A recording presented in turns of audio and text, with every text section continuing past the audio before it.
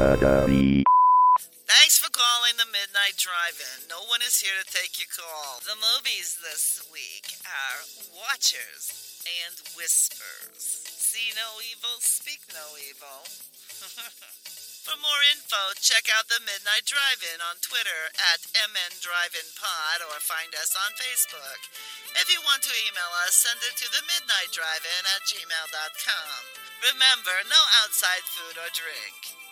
Anyone caught performing sexual acts at the drive-in will immediately be taken to the office. Unspeakable things will be done to you. Thanks for calling.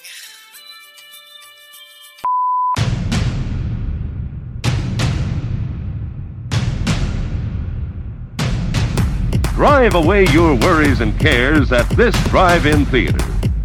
That's why, to familiarize you with the movie rating symbols which will be used by this theater, we present the following guide for parents and young people.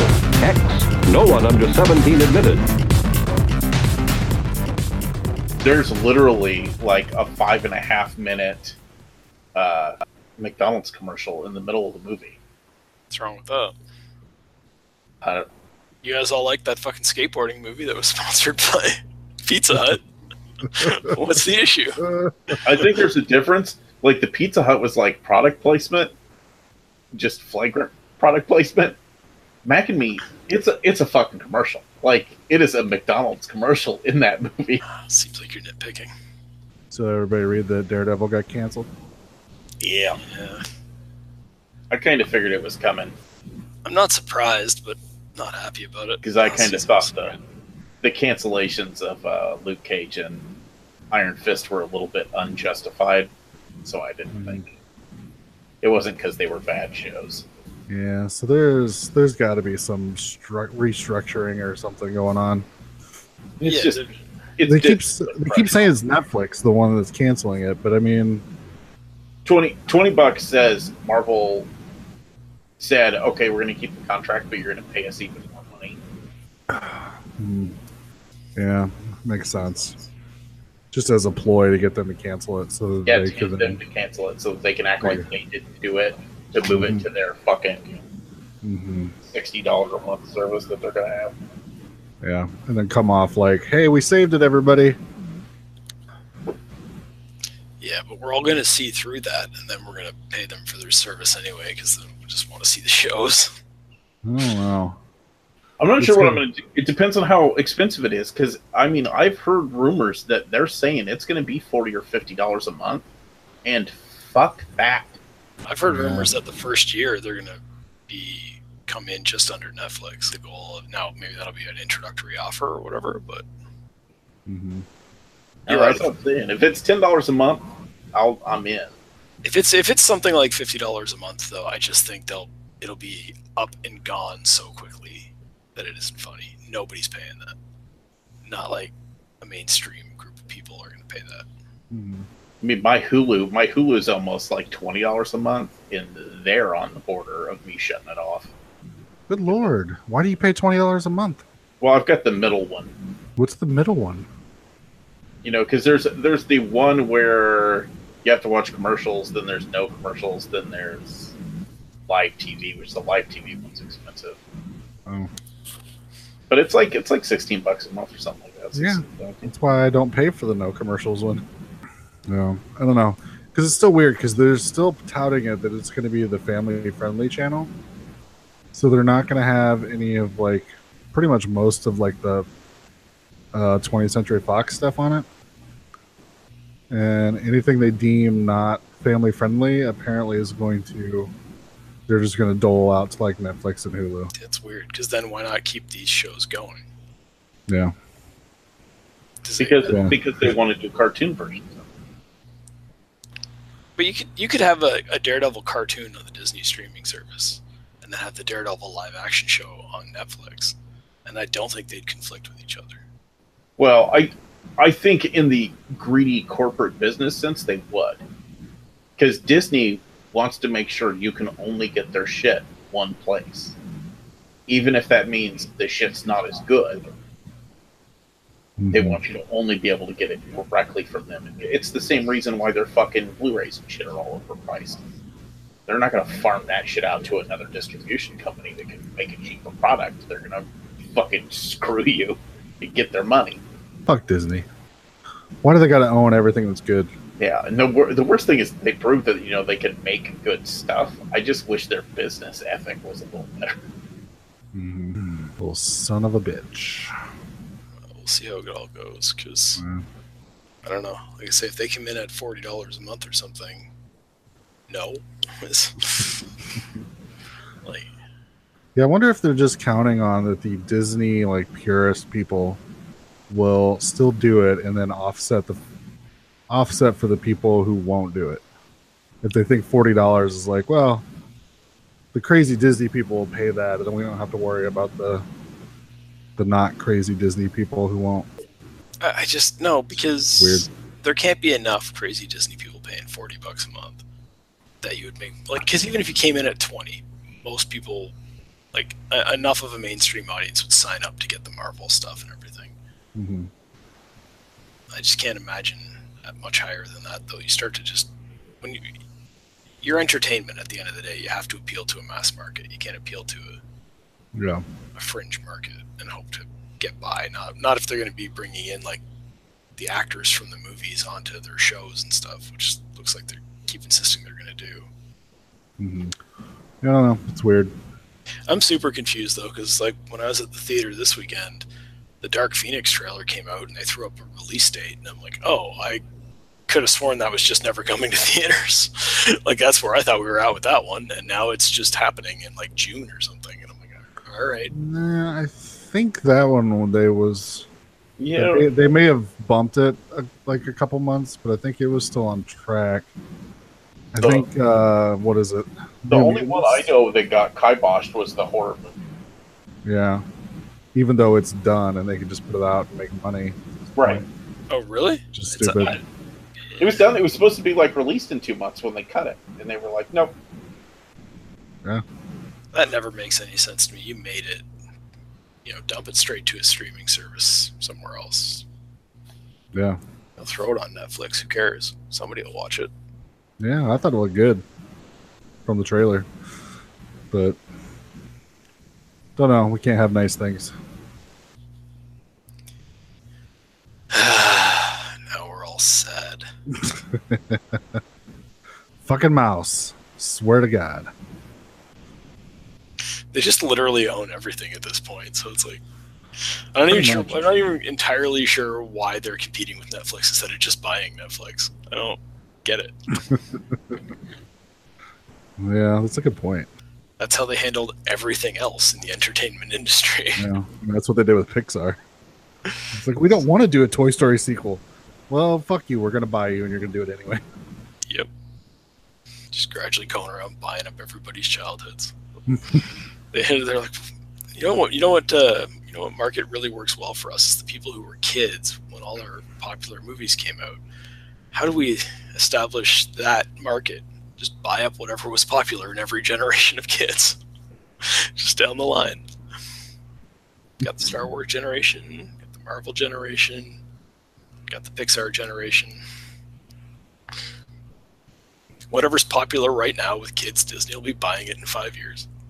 Bunch of jerks. Yeah, stupid, genius, rich billionaire jerks. All right. Well, are we ready to talk about some Dean Koontz movies? Partially. Now that we're already sad. Depends on which one we're talking about.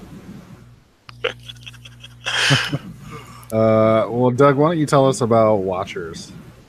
All right. Which I have a tie-in thing to talk about when you get done with your okay. Whatever. So you're making me do it, but it's just to set you up for whatever you've got lined up. Well, it's relevant to our podcast in a weird way. All right.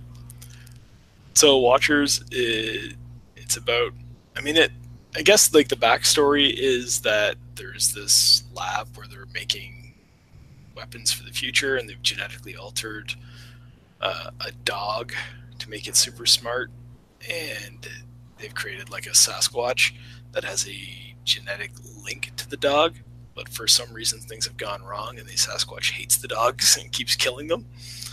So an explosion happens, the dog gets free, and the Sasquatch thing is chasing it. But the dog is so super smart that it knows to team up with one of the Corys so that it'll get to survive the movie. He killed all those vampires. He can help me. Yeah. So it literally, most of the rest of the movie is the monster following the dog from place to place. The dog narrowly escapes. The monster kills all the humans that are there. And meanwhile, Michael Ironside is hunting down both the dog and the monster. He works for some weird government agency that I think they made up. And it eventually comes to a confrontation where Corey, his mom, and his girlfriend, who was one of the early victims of the monster, are locked in a cabin. Monster's trying to get them. Michael Ironside's trying to get them, but he's fucking Corey Haim, so they don't stand a chance. I like that you entrust this much into Corey Haim. Hey man, who walked away at the end of this movie? Corey Haim and the people he chose to protect. Say, the only description I could come up with for this movie is survivalist Corey Haim teams up with Air Bud to fight Forrest Chud. Like, that's pretty much what I said. Yeah. Yeah. I mean, that's, in which that is an insane sentence to say, but man, it works out all right. So the weird tie-in to this is I discovered yesterday that for some reason we completely missed a year ago that Corey Haim's mom named the guy who raped him when he was little. Oh, I didn't know that. I didn't either. Please don't say Michael Ironside. No, it's not Michael Ironside. It's the guy. Don't do that to me. It was Dominic Brassia. Oh, Brassia? right. I remember this coming out. And this is relevant because he died the other day. And most people would know him as the mentally handicapped guy with the candy bar in Friday the 13th Part 5. Which I was not aware of. Oh, at all. That's just all kinds of sad. At least that's one of the bad Friday the 13th. Yeah. Fair enough. And he's a really annoying character, and you're kind of happy when he gets chopped up with an axe. Yeah. And apparently he tried to deflect it and say that it was actually Charlie Sheen, which Charlie Sheen was like, fuck that. That definitely wasn't me. Well, I remember that part. I remember when Charlie Sheen got accused, and most people were like, yeah, no, it wasn't Charlie Sheen. And then apparently, his mom was on Dr. Oz, which that's fucking horrible. But she was talking about it, and then she did an interview for People, and she told a story about how apparently a lot of the younger actors used to go over to that guy's apartment or house or whatever. He's got like a pool table and like all this other shit, so they play pool. And then one time she got a weird phone call from him, like yelling, so she raced over there, and that dude was like sitting on top of Corey Haim and not letting him leave. And then so she took a pool cue and threatened to beat him over the head with it if he didn't let him up. And then that's the last time they saw him. And then Haim told her beforehand that he had done whatever. So it was just... So he died the other day, and someone's like, yeah, fuck this guy, and then posted a link to the article, and I was like, oh shit, I didn't even realize that it had like come out. So yeah, fuck that guy. Yeah. Can we just talk about him now? Yeah. Yeah, it was just. I want to be happy again. Can we stop saying sad things? It was just a tie-in since we had talked about it before. Yeah. And yeah, no, it. I recognize that we've discussed that before, but it made me sad before too. All right. Well, what did you think? Have you seen Watchers before? I have. I watched this movie a lot when it was new. Yeah. So it came out in like '88. So let's assume it hit VHS in the summer of 1989. Mm-hmm. I probably watched it a lot in that one summer, and not much since then, kind of thing. So I was anticipating, I guess I assumed it would be a more child-friendly movie, because I forgot that it was 1989 when I watched it. Well, I think, no, what I actually will, I'll put forth the argument that it is child-friendly by 1989 standards. All right. And I was really surprised how much I enjoyed it this time around. Mm. I think it is a bit cheesy 80s action movie-y, you could argue that I'd rather it be a little bit more of a horror movie, but that's just not what they were even trying to do. So I'm fine with it. And when Corey Haim goes full John Rambo at the end, I'm just like, fucking A. just throwing Molotov cocktails at government agents and shooting at Sasquatches, and I'm like, good for him. Good job, buddy. Stabbing Michael Ironsides right in his neck meat. Yep. When he gets to that cabin and he runs to the store and just full on goes just starts building bombs and shit like Kyle Reese in that motel in Terminator. I'm like, yeah, I love where this is headed. And the movie never, you get your big action sequence at the end, but you never go more than 10 minutes without the monster killing somebody, and you get the discovery of the body scene every time. And it's that's great. They just invent characters just to have them killed off. It's yeah. What do kids do? They go to high schools? Let's have them kill one of the teachers. That doesn't seem like enough. Kill the janitor too. Fuck it. I don't care. How about a guy comes over to fix their dryer? And yeah, how about a guy from New Zealand comes to fix their dryer for some fucking reason? It's super fucking weird. He clearly wants to bang the mom. Why is he have that accent? Why isn't he just a normal, everyday Canadian or American guy? So what did you think, Noah? I liked it a lot. I was actually thinking I had seen this before, and I don't think I have, because I think I would have more vividly remembered a Forrest Judd. That's totally my kind of thing. I would say I feel like I wish there would have been more a better reveal on the monster throughout the movie. Mm-hmm. I feel like you just get monster hands until the very end of the movie, and then it's it's kind of fast cuts and stuff. I'm assuming it's budget limitations. Yeah, it might be a good thing that they did that. The actual monster could be shit. I think that's the case. If you've got some kind of genetic super monster that's ripping out people's eyes, I kind of wish we would have got some more violent death scenes than we did, because typically it was just, oh, it's got me, ah! And then it cut away next scene. Yeah, I mean, it's a 1989 movie. If this movie was made in the 70s, we would have seen the eyeballs pulled out of the sockets. But we do get some good gore as far as just when you just see the bodies laying there.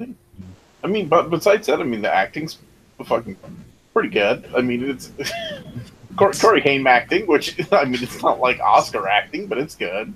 Michael Ironside. If you're a fan of Corey Haim, you're on board. Anytime you see him, you're just like, okay. That's what I'm saying. If the description of this movie, if somebody says Corey Haim and Michael Ironsides and Air Bud and a Forrest Judd, and that does not immediately excite you, don't fucking watch this movie, because this isn't for you.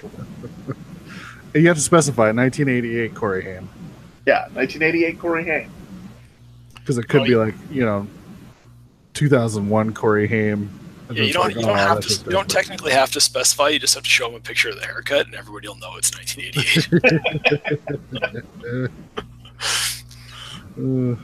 Speaking of which, did everybody like Jason Priestley showing up with his fucking giant mullet? And there's no way those kids hung out with that fat kid. No, they were clearly just hung him around for when they needed somebody to bully. Not really that much of a plot point. Just the random teenagers that showed up to be killed off. But yeah, they're like, oh, these guys are friends, and it's like nice looking guy, super fat nerd. I'm like, that doesn't make any sense. Yeah. And then I was just saying, at one point they just start chasing the fat guy, like as if they're like the town bullies, and they're chasing a kid through town, and you're like, but I thought they were friends like a minute ago.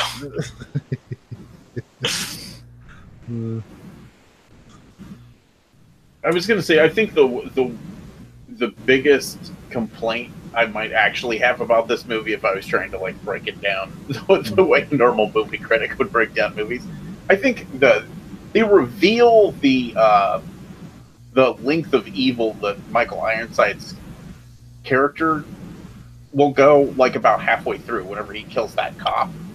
Yeah. But then they kind of do the weird thing where they like put it back in the bag and let everybody, oh, no one else knows that he's evil, but the audience knows. Which is fucking stupid. Once you know that the guy's evil, he should be doing more evil-y shit, if that makes sense. Mm-hmm. Well, see, he's not roll with it.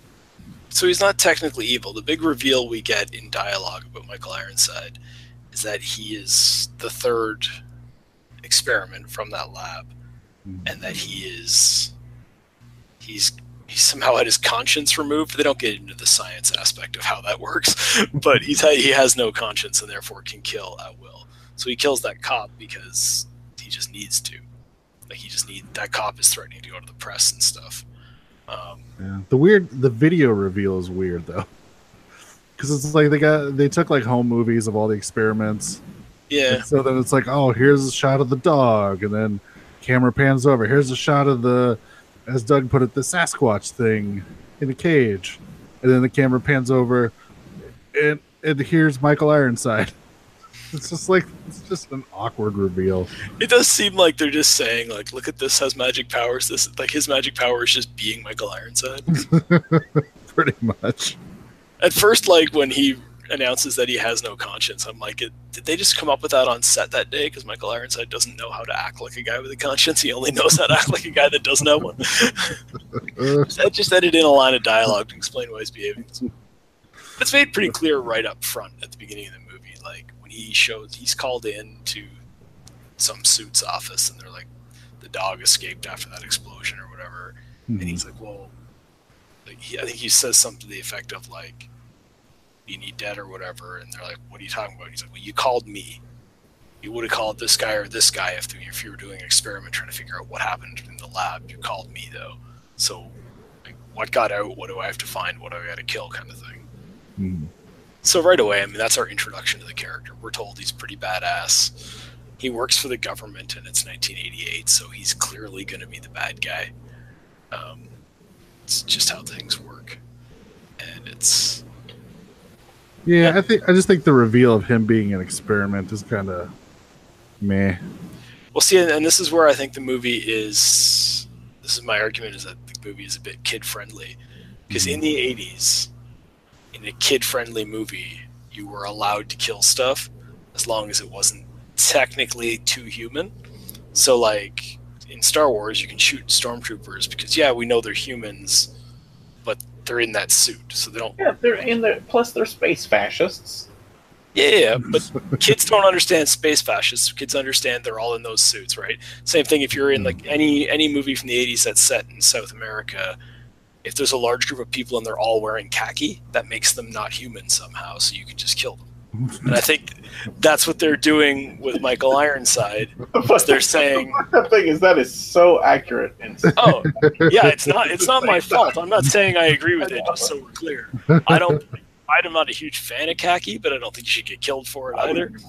I would have went with the example of Nazis just to avoid saying something like that. But I mean, he's not wrong. I'm just being honest here. No, you're 100% correct. It's just one of those things that it's like, fuck, it's so racist. It's hard to talk about it because it makes you feel racist, admitting that level of racism exists. If you go back to the 1980s, khaki on a white guy means he's a stuck-up preppy kid who deserves to get punched in the nose. Khaki on a brown guy means he's in a weird South American military, probably from a made-up country, so that you don't have to have a country where you can't release your movie, and you're allowed to just kill that guy. For examples, please watch Commando. That's a great example. Also, you know what else you can watch? All the other movies from the 80s. You don't have to just pick one. It doesn't really matter. Anyways, my point being that the reveal that Michael Ironside is not technically human, but technically a monster, makes it okay for our kid-friendly hero character to stab him through the throat a few scenes later. And I think that's why they do that. I think it's, look, he's not human. He's this terrible monster guy. And now when Corey Haim wants to stab him through the throat and throw Molotov cocktails at him and stuff, that's all just okay now. Right in his neck meat. You know what you don't see enough in movies? A kid putting a knife right through the middle of somebody's neck meat. Yeah, I think we can all agree it's something we missed from 80s movies where this kind of shit was allowed to happen. Because as I was watching this, I was trying to put it in context, and I'm thinking, like, 1988, is this the kind of shit that was actually in kid-friendly movies? Or were my parents just irresponsible when they let me watch it? Because I would have been about 10 the first time I saw this. Yeah, I was definitely 10 the first time I saw this. And so I'm like, I probably wouldn't let a 10-year-old watch this now, but then I'm thinking, like, this is a year after Monster Squad. And in Monster Squad, which is very clearly a kid's movie, Dracula picks a 5-year-old girl up by the throat, holds her up, and he calls her a bitch right to her face. And that's kid-friendly entertainment, so I think this is, maybe a little edgier than that. But not that far over that line. We need to quit bringing up Monster Squad, because every time somebody says Monster Squad, I have to watch Monster Squad. Welcome. I'm just saying, it's consuming a significant amount of my life. Yeah, tomorrow Noah's going to come home and be like, fuck, they totally mentioned that movie that shall not be named. Shar will be like, what's Monster Squad? And he's like, damn it, Shar, now we got to watch it. I just got done watching it. Sit down. I'm just going to figure out how to call Noah's house every time the credits are on and just be like, did you just finish Monster Squad? No! Okay. I mean, this is one of the worst things to happen to me, but still, I just got done. Anyways, Brian, you haven't mentioned what you thought of Watchers yet. I still really enjoy this movie. Like you, I watched it like a billion times from the video store when I was like 10. And then probably about 10 years ago, maybe about 15 years ago, I actually read the book that it's based on.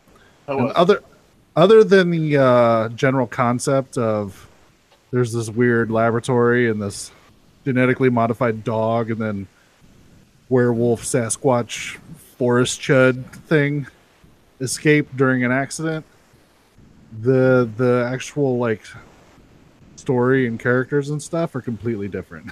Oh, really? They don't have the Dean Koontz novel doesn't have a teenager who saves the day? No. I'm shocked to hear it. No, the dog just finds a guy that's out hiking, and then pretty much he takes the dog home with him. And meanwhile, there's a lady who's being stalked by a completely separate and not connected serial killer. That sounds about right for Dean Koontz' book.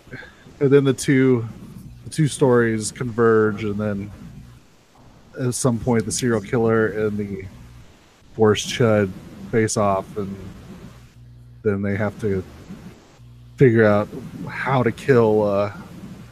That just sounds like something I want to watch. Yeah, I want that to be a movie as well, not instead of this, as well as this. So they pretty much use Michael Ironside as like a replacement for the serial killer aspect of it. And then I will say, spoiler alert, it does end happily. And the dog actually ends up like they adopt another golden retriever, and she has puppies, and it turns out the puppies are insanely smart as well. Nice. So nice little button on the end of it. I think that's the difference between Dean Koontz and Stephen King. Stephen King goes on weird tangents in his books, but Dean Koontz plots out completely unnecessary side plots on stuff all the fucking time. Yeah. And they never have a good resolution either. It's just like, here's this other thing that I also wrote into this for seemingly no reason. Like, shut the fuck up, Dean Koontz. Who cares? Yeah, but I really enjoy the book, but I haven't read it in a while. So I then rewatched the movie, and was kind of bummed that the movie wasn't like the book because I even remember I'm like, well, this is nothing like that movie, and then rewatched it like, yep, nothing like it, but it's still good as its own separate thing. Because I mean, the idea of a genetically modified dog to be super intelligent, and then for what they're going to use them for, which is they're going to be used for military. They would send the dog in to scout out like enemy camps, and he would kind of stroll through and nobody would think anything because it's like, oh, it's just a fucking dog, whatever, chase him off. And then they would send in the forest chud, as Noah likes to call him, to come in and just decimate everybody, which is like a great concept for like a horror sci-fi type thing. You let that loose into like a suburban neighborhood and just see what happens. The only thing that confused me a little about it is they kept referring to this as like a failure. But I actually think like what they got, whether it's what they were shooting for or not, was this monster was like hell-bent, full-fledged hell-bent on killing that dog and taking out anything that the dog got near. And the dog was smart enough to evade it. That's kind of perfect. Release that into your enemy camps. Like, that dog running and hiding, and the monster will just keep killing everybody. Yeah. Well, I don't think it was originally supposed to hate the dog. That's the... Yeah, I think conceptually they want to be able to go back in later and pick up that dog and use it again. Yeah. But then, yeah, the side effect, which they use in the movie, which is actually a really good, like, sort of character thing for the dog and the forest chud, is, of course, they create this beautiful golden retriever who's super intelligent. So, of course, they lavish all this attention and love on it. And then they got this super forest chud, as Noah says, again. But it's like, oh, that thing's gross and ugly, and we don't want anything to do with it. You're gross and ugly. And so then the thing gets jealous of the dog, and then, yeah, shit breaks down. So I think it's interesting. It's interesting how it plays out, which is really cool. Well, yeah, and it is kind of the old, like, it plays into the trope of, like, okay, science shouldn't be creating things because they're going to backfire and it's going to kill everyone. But at the same time, it sort of plays on the Frankenstein, like the James Whale version of Frankenstein, where it's like, if you would have been nice to that thing, it wouldn't be a horrible monster. Like, all you had to do was treat it the way you treated the dog, and okay, maybe it wouldn't be as smart as the dog or whatever. But they point out that basically it's the Sasquatch is intelligent, it's just insane, right? Mm-hmm. So that's very interesting, and in a darker, more serious movie, they could have really got into that. Here it's more of a background plot point. Yeah, and I was going to say they made 4 of these movies. Yeah, I only ever saw the second one, and they very much do not seem to be connected all that much. That doesn't surprise me. Because, like, I figured they would just have Corey Haim's character, maybe not Corey Haim himself, but his character in another one, but they don't. But they still have a super smart dog. And then weird science experiments. Well, yeah, that's the thing. You can do it's easier to just have another super smart dog than it is to have Corey Haim come back or expect people to remember who his character is. Yeah. Well, Noah, would you be interested in watching the other sequels? Sure. With actors such as Mark Singer, and then I believe Mark Hamill was in one during his really down period in the 90s. Yeah, but it always brings a smile to your face when Mark Hamill pops in anything, right? Oh, it's Mark Hamill. Remember that period in the 90s where he had a mustache? I think this is during that period. I'll watch it for sure then. It's like, who does he think he's fooling? We know who you are. Your Ned Flanders mustache. Ned Flanders mustache? That's fantastic. So this movie is like super hard to find. At least like it's not streaming anywhere. Can't even find it. Like we had to kind of do some digging to find it streaming like on a YouTube. Didn't we find it? Isn't it like on archive.org is where we eventually found it. Where it's not supposed to be. Well, whether it's supposed to be or not, it's there. And if listeners, I would highly recommend people like watch this movie if you're a fan of these like semi-kid friendly horror type movies, horror action movies. Because this was a really good one, and it's Corey Haim going John Rambo at the end, but you have to know that's what you're getting into when you sign up for movies from this era. Yeah, and I mean, for me, being 10 and a Corey Haim fan, this was like everything. This was like, yeah, see, Corey Haim's badass. Like Corey Haim and a super smart dog teaming up to fight almost anything is a self. That's what Watchers 2 should be. Is they just start a detective agency and fight some other monster. I don't know why like Hollywood doesn't just see these obvious options in front of them. Is it weird that I feel like the sequels, if they just continued to make sequels to this movie, that they would just eventually follow the exact same chain as the Air Bud movies? It would just be like Corey Haim and the Golden Retriever to save Christmas. And yeah, but that means that Corey Haim and the Golden Retriever they form a basketball team. They would go to space. That's all that matters. It's worth it. I'd sit through the basketball one to watch them go to space.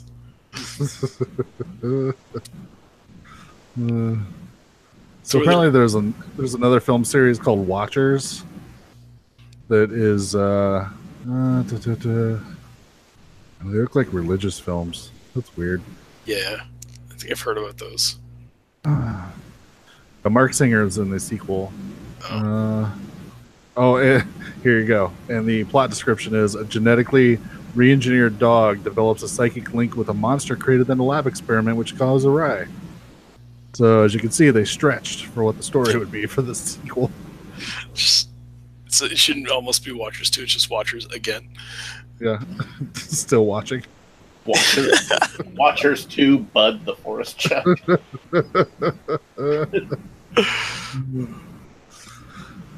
Plot keywords are dog. Second part. Sequel. Monster and experiment gone wrong. All right. Let's talk about the first Watcher movie still, because that one was fun. Do you guys have any other favorite moments besides, like, the obvious stabbed at the throat? The janitor guy getting impaled on the thing. That was nice. That serves him right. He called the cops. I do think there were weird moments where the dog being super smart got weird. Too far? Like when he learned how to type and yeah, play Scrabble? Right. Where he typed with a pencil. The game of Scrabble was the one for me. Like when he gets into an argument with Corey Haim over whether something qualifies as a word, and he brings him a dictionary. Pressing your luck here, guys. I'm about to lose it here. Hope that monster comes back. I like it. I think my favorite part of that is that it's an abbreviation, and that technically that's cheating. Yeah, but it is a dog. Yeah, but it's a super smart dog, which has actually developed the ability to understand that you can cheat to win. You know what? One trope I found was hilarious in this movie. The dog does the old bark once for yes, twice for no, or whatever. Mm. They never explain it. He just does it, and the humans all just play along like they know. But they don't they don't have the scene where they have to walk you through why they're just barking once for yes and twice for no. So I'm like, well, it's not. No, Corey Haim does that. Does he? Yeah, because they're in the living room, and he goes, "Okay, bark once for yes, twice for no." Do you understand? Did I completely miss that? I guess I missed that. Yeah, watch this movie again. Did you watch the Canadian version? You'd be like, well, it'd be really impolite for him to tell the dog how to talk, so we'll just take that out. It stars the Canadian Corey, so obviously every version of this movie is technically the Canadian version. According to Wikipedia, it's a Canada-US co-production. So. I do like the part where he's like, no, Mom, he's super smart. Check it out. There's hot dogs in the refrigerator. If you go get the hot dogs, I'll let you have a hot dog. And that dog's like, oh, I'm getting these fucking hot dogs. Ernie, no squeaky toy. Come here. Is your dog currently playing with a squeaky toy? Hold on. Apparently not as smart as Einstein. No. Thank you. Really really too bad you didn't get one of those super smart dogs that knows enough not to interrupt with podcasts. Well, usually he's pretty good. Whenever I'm recording, he just lays back there. But apparently, you went and got He's like, fuck this. I need something to do. All right. So, recommend from all three of us? Oh, yeah. Oh, yeah. Yeah, for sure. Yeah, like a pretty big recommend, I think. This is a thoroughly enjoyable movie. Even like if you're a fan of these types of movies, it's great. And if you're not a fan of these types of movies, it's just good. So either way, watch it. Yeah, I would agree. I do feel like it's kind of underrated. People, when you bring it up, they're kind of like, "Oh yeah, that Corey Haim dog movie. That's good," but like nobody ever really talks about it. Well, nobody's seen it since like 1989. Like everybody just stopped watching it and stopped talking about it, and I don't understand. Like it doesn't even seem like it's got a DVD release out there from what I found when I was googling around. Like it must have at some point, I assume. I just looked on Amazon, and you can get a DVD of, I think, at least the first two. Like it's a combo DVD. Oh yeah, and that's going for like $70 on Amazon. So not easy to find. No. Yeah, it's parts 1 and part 2. Was all 3, and it was 150 something. Jesus. But like, where's just this should be one of those. Can't you call your friends at the Blu-ray company and have them just put out a release of this, Brian? Don't you have that power? I wish. Looks like Artisan put out the last one, the one that's $70, and I think that company got bought by Lionsgate. And Lionsgate currently has their little Vestron label that they're just putting out, sort of their boutique label for putting out horror movies and nice Blu-ray. So this seems like this would be a perfect addition to their Vestron line. I think I'd buy this. I think I'd want to have it available to rewatch at a moment's notice. They're way better than I expected it to be. So I would like some commentaries and special features. Yeah, none with Corey Haim though. That'd be sad. Yeah, the thing is, who you gonna get? Like, you can't get Corey Haim. You can't get the dog. Those are your two main characters by a long shot. Michael Ironsides. Yeah, that's a fair point. Guess. I think Michael Ironside avoids doing commentaries. He should realize he just is the person in the movies. I just assume he's that cold-hearted killer that he plays in every movie. Like, this is the part where that goddamn dog outsmarts me again. He's all angry about it. You could get the girlfriend character. That actor's probably around, considering she was going by one name in 1988, and now she goes by two names because she realized she's not that special. Oh, she's going by one name? Yeah, like if you're watching the credits and it'll pop up and it'll say like Lala, like, or Layla or something like that, and I just assumed that was the dog because it's only one name and humans have two names. But no, it's the girlfriend. Layla Slotman.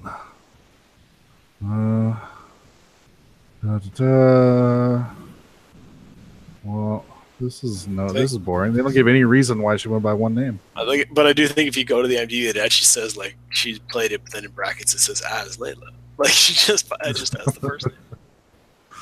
Yeah. Oh, yeah. That's what I'm looking at. I'm reading like her bio right now, but there's no reason.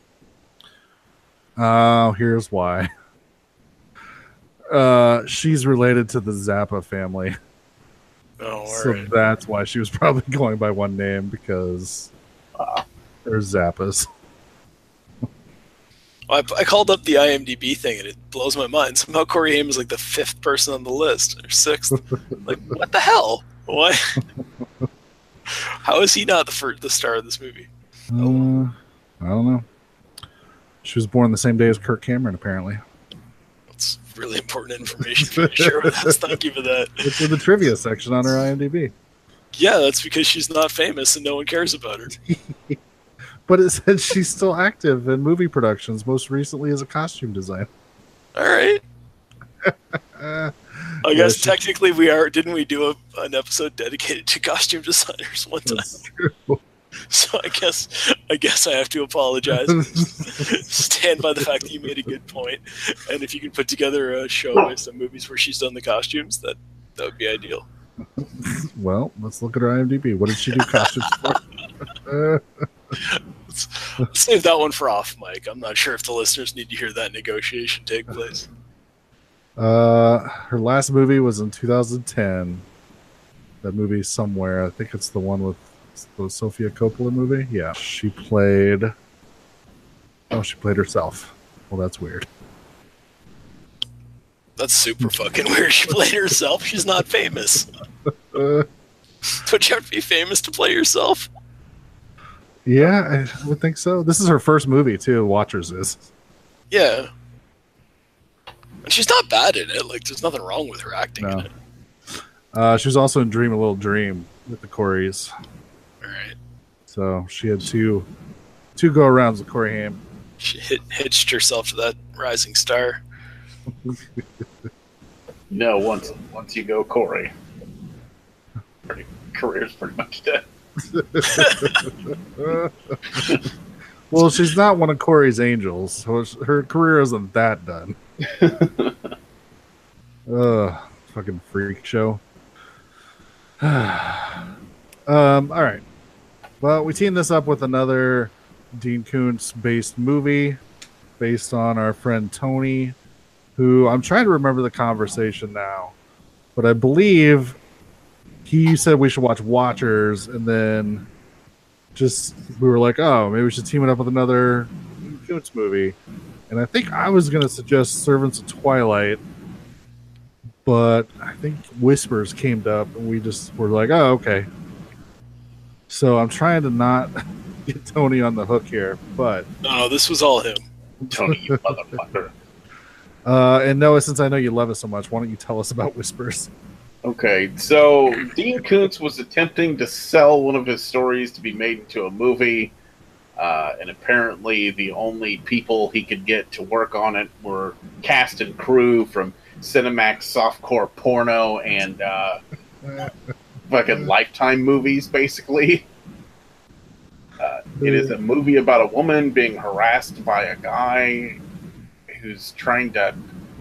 Seems like he's trying to rape her at the beginning, but then he's trying to kill her. It's real fucking weird. They keep saying that he's in another town. He can't possibly be. She's crazy. He stabs him. He dies. He comes back. Mystery, mystery. There's a bunch of weird vampire references. You're not sure what's going on. Then it all turns out to be some weird flowers in the attic bullshit of he's actually two twin brothers that think they're the same fucking person because their mom was all crazy and locked them in a weird beetle-infested basement. End of movie. It doesn't deserve any more plot synopsis. You're not wrong. So, the first time watch for me, and I gotta say, this movie was pretty terrible.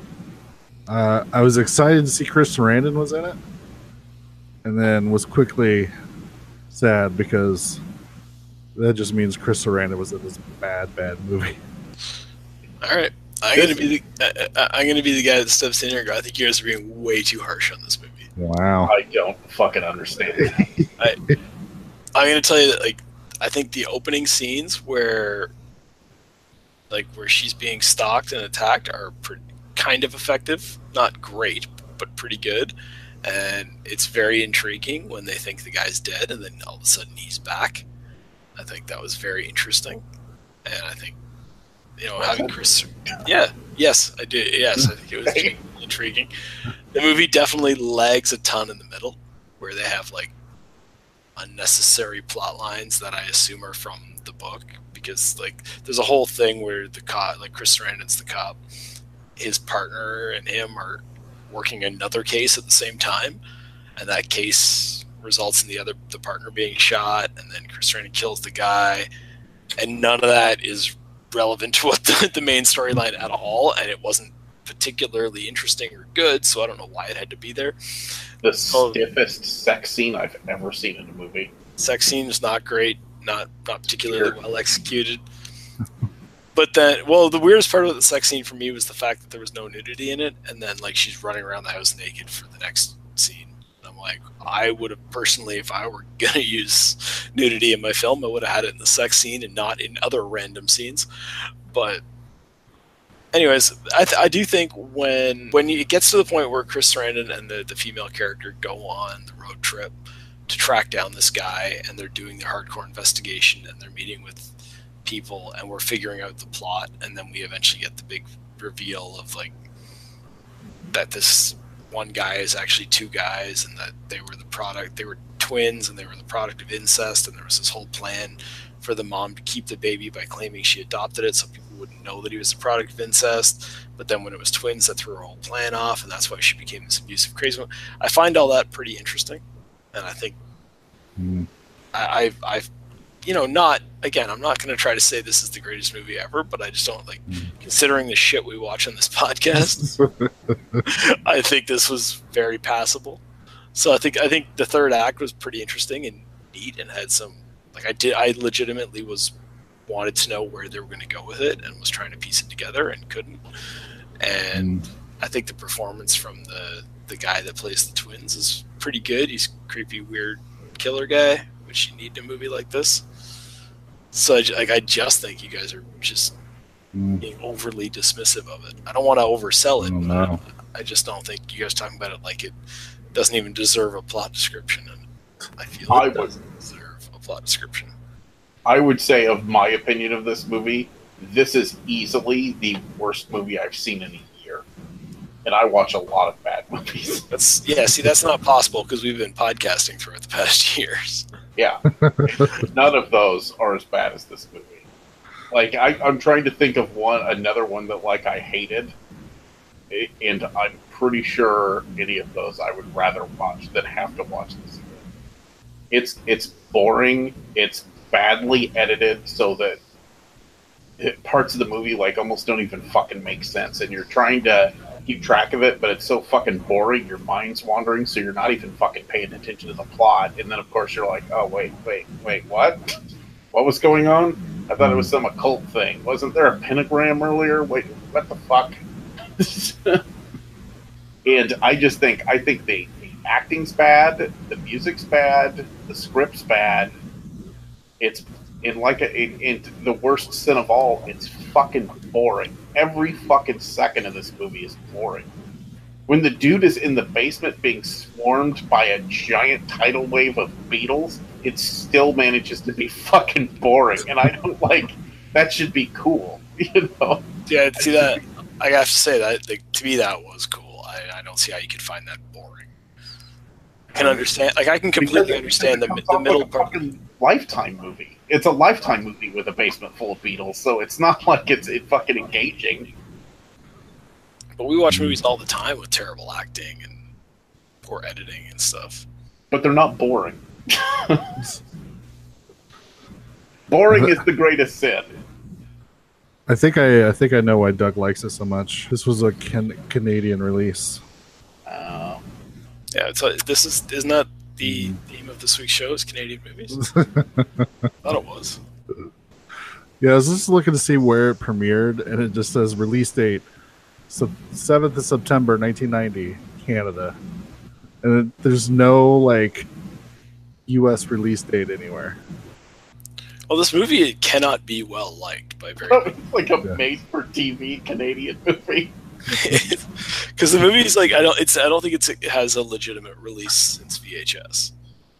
So yeah, like the copy I borrowed off the internet wasn't bad, but it was in 4:3, and it was like, you know. Yeah. The problems I had with it were some of the same. Like, I thought it was really boring. I feel like there was no context to why this guy was after her at the beginning. Yeah, which is fine that's what made it interesting. If they reveal like a good reason later, but I still don't feel like there was ever like a good reason. And so then I was like, well, I don't even care why this guy's going after her, because they obviously didn't care, because they didn't even come up with like a good reason for why he's going after her. I thought the reveal was interesting, somewhat. I was like, wow, that's kind of fucked up. But at that point, I was so bored by watching Chris Sarandon and her go on dates and have awkward sex. After weird stiff sex scene. That sex, we've got to revisit that, because it's the weirdest fucking sex scene I think I've ever seen in a movie. it's so stiff and emotionless. It's just weird. It's like watching two mannequins have sex. But conceptually, I think what they're trying to do there is like he's all upset about his partner dying. He's drunk off his ass, and she's just kind of like comforting him. And neither of them are like, he's not really into it because his mind's not there. She's not really into it because it's just a sympathy thing. But it's not particularly well executed. Wow, you really got way more into it than I did.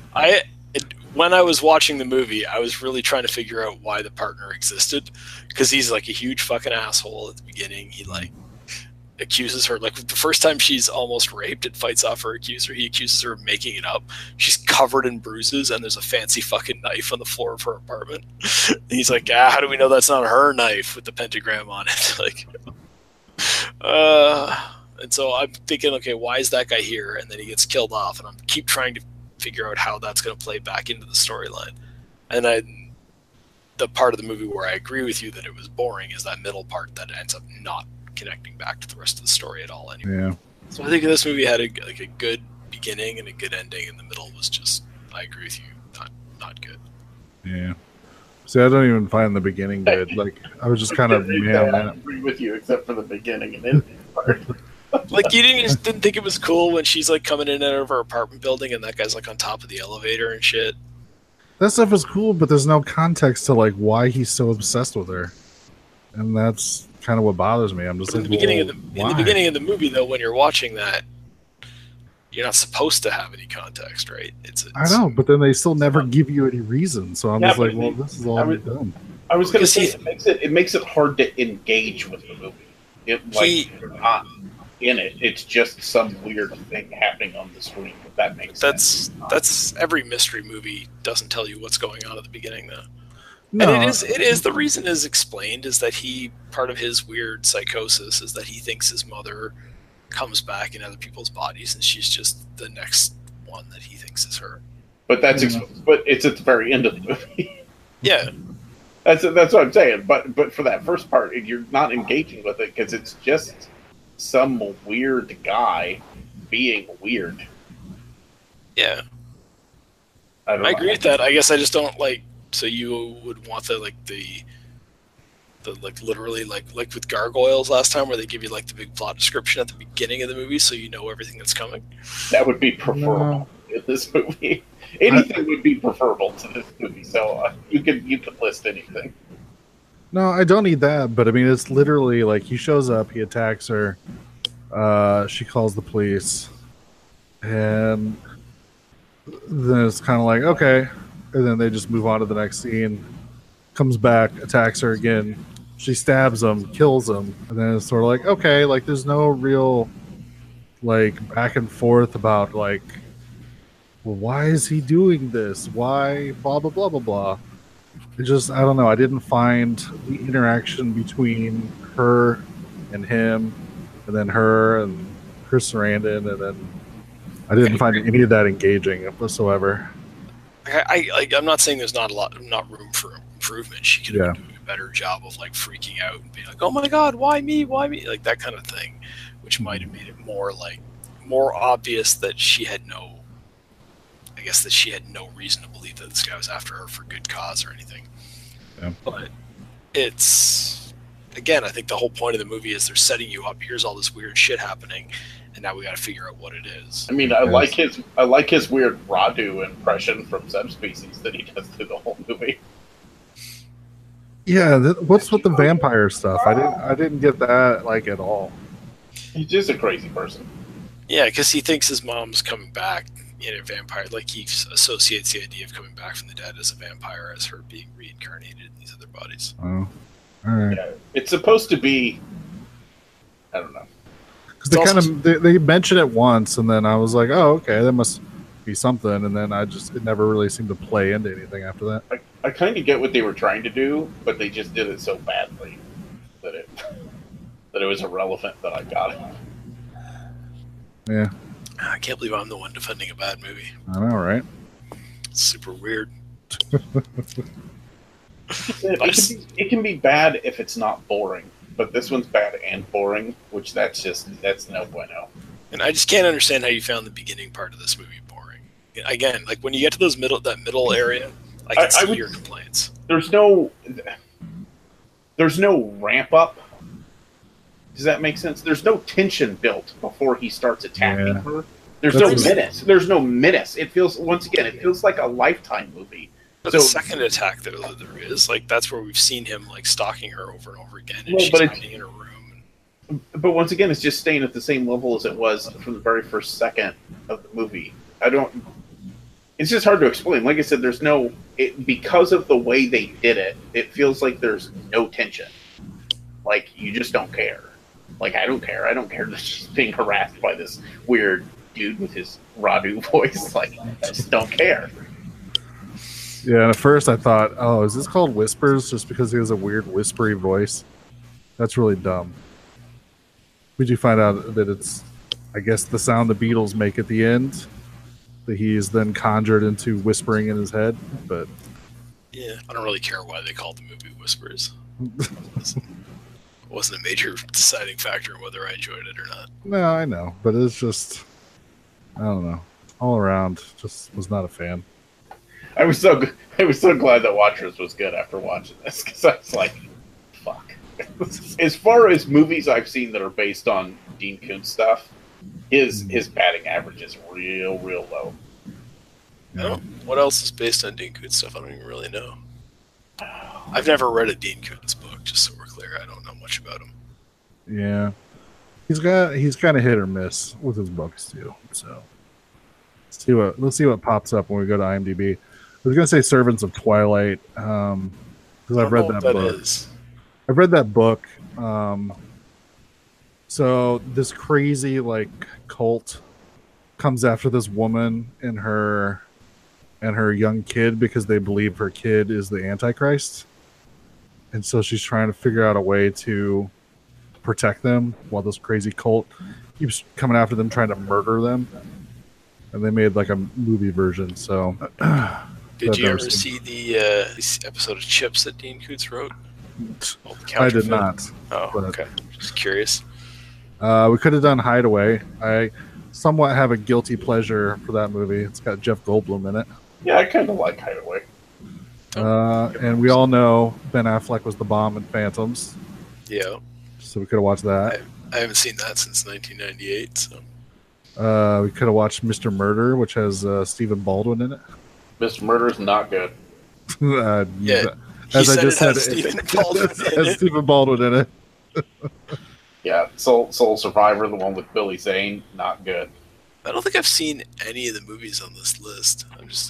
Odd Thomas is the only one that I thought about watching. Yeah, that was not bad. The Frankenstein TV movie, I think I liked the idea and then saw like a trailer for it or something. It didn't look good. Of course, Demon Seed.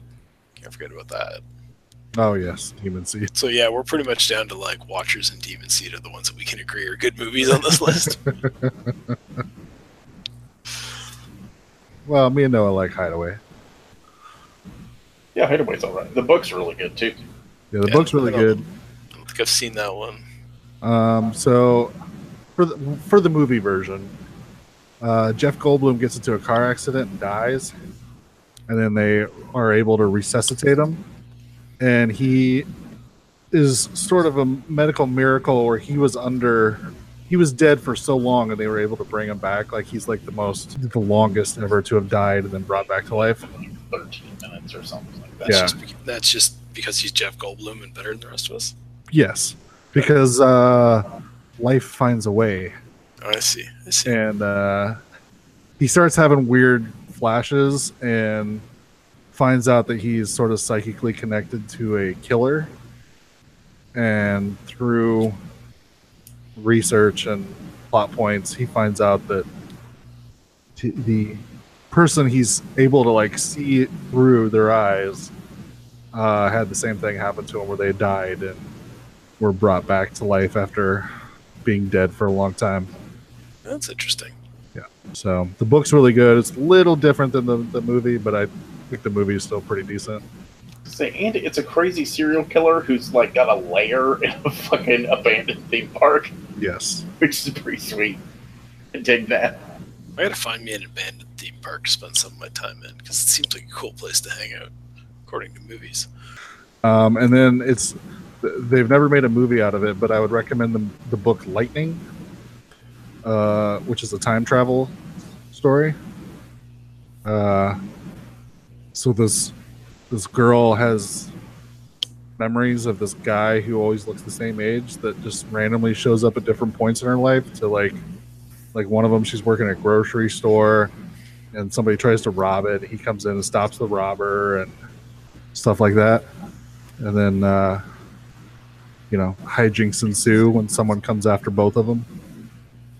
So it's probably my favorite Dean Koontz book. So, do you remember the name of the one where it's about the two kids that are best friends, and it's kind of like the good son or the bad seed or something? One of the kids, basically, you just find out that he's just a fucking psychopath. I don't think I read that one. I can't remember the name of that book for the life of me, but you want to. It's good. Like, it's intense, and there is just this. By the end of the book, this sense of menace from the crazy kid's just ridiculous. Where you never have any idea what that kid's getting ready to do to somebody. Also, Doug, if you've seen the movie High Tension, yes. the entire part of the movie up to the gas station is literally the exact same from a Dean Koontz book called what the fuck was the name of the book? Intensity. Okay. It's pretty much exactly the same. The good part of High Tension, then. Yeah. Which I totally agree with. The bad part of High Tension is that weird wannabe twist ending that is fucking atrociously terrible. Yes. And insulting to the audience. I fucking hate it. I've only seen it once because I refuse to watch it ever again because I've never been so too. insulted by a film. Me too. I saw that shit in the theater and walked out like, what the fuck? I watched it at home and I was literally like yelling at my TV, like, where the fuck do you get off treating me this stupidly? Oh, Yeah. I'm fucking still pissed about it. But it was weird because like I watched the movie, hated it, of course. And then like I was trading books back and forth with my stepmom because we kind of have the same taste in like horror books and stuff. And so she gave me this Dean Koontz one and I was reading it. And I'm just like, wait, I've read this before. And then was like reading it. I'm like, holy shit, this is High Tension. And so like I got pissed and just stopped reading it because I don't want that shit in a book form. And I even read like a detailed synopsis, and it literally up to the gas station is the exact same story. Like I don't know how there was not some sort of lawsuit because it's that close. I don't know. I wish somebody would have sued those people. All right. Anything else before we move on? No, it sounds like we're all just agreeing to disagree on this movie. Yeah, I was going to say, I only recommend it in the fact that watch it so that you all can write in and tell Doug that there's nothing redeeming about this movie. I don't know. I mean, I feel like I've been put in the position of defender of this film, and I don't want to oversell it, but I just don't understand how you guys can be this bothered by it. I'm not bothered by it. I'm just like, oh, that was horrible. I don't ever want to watch it again. It's rough. Like I said, when something's that boring, it makes watching it such a fucking slog. Thanks for calling the Midnight Drive-In. No one is here to take your call. For more info, check out the Midnight Drive-In on Twitter at MNDriveInPod or find us on Facebook. If you want to email us, send it to themidnightdrivein@gmail.com. Remember, no outside food and drink. Anyone caught performing sexual acts at the drive-in will immediately be taken to the office. Unspeakable things will be done to you. Thanks for calling. All right, so we got 3 pieces of feedback after having a feedback drought for a while. I'll start. Sean wrote in. He said, "Hey guys, not D&D, not rock and roll, not the Smurfs." Talking about his satanic panic story. For me, it was about 1987, the height of the Lost Boys, when the satanic panic hit home. In the late summer, there was a killing in or near a cave system not far from my home that put some people on edge.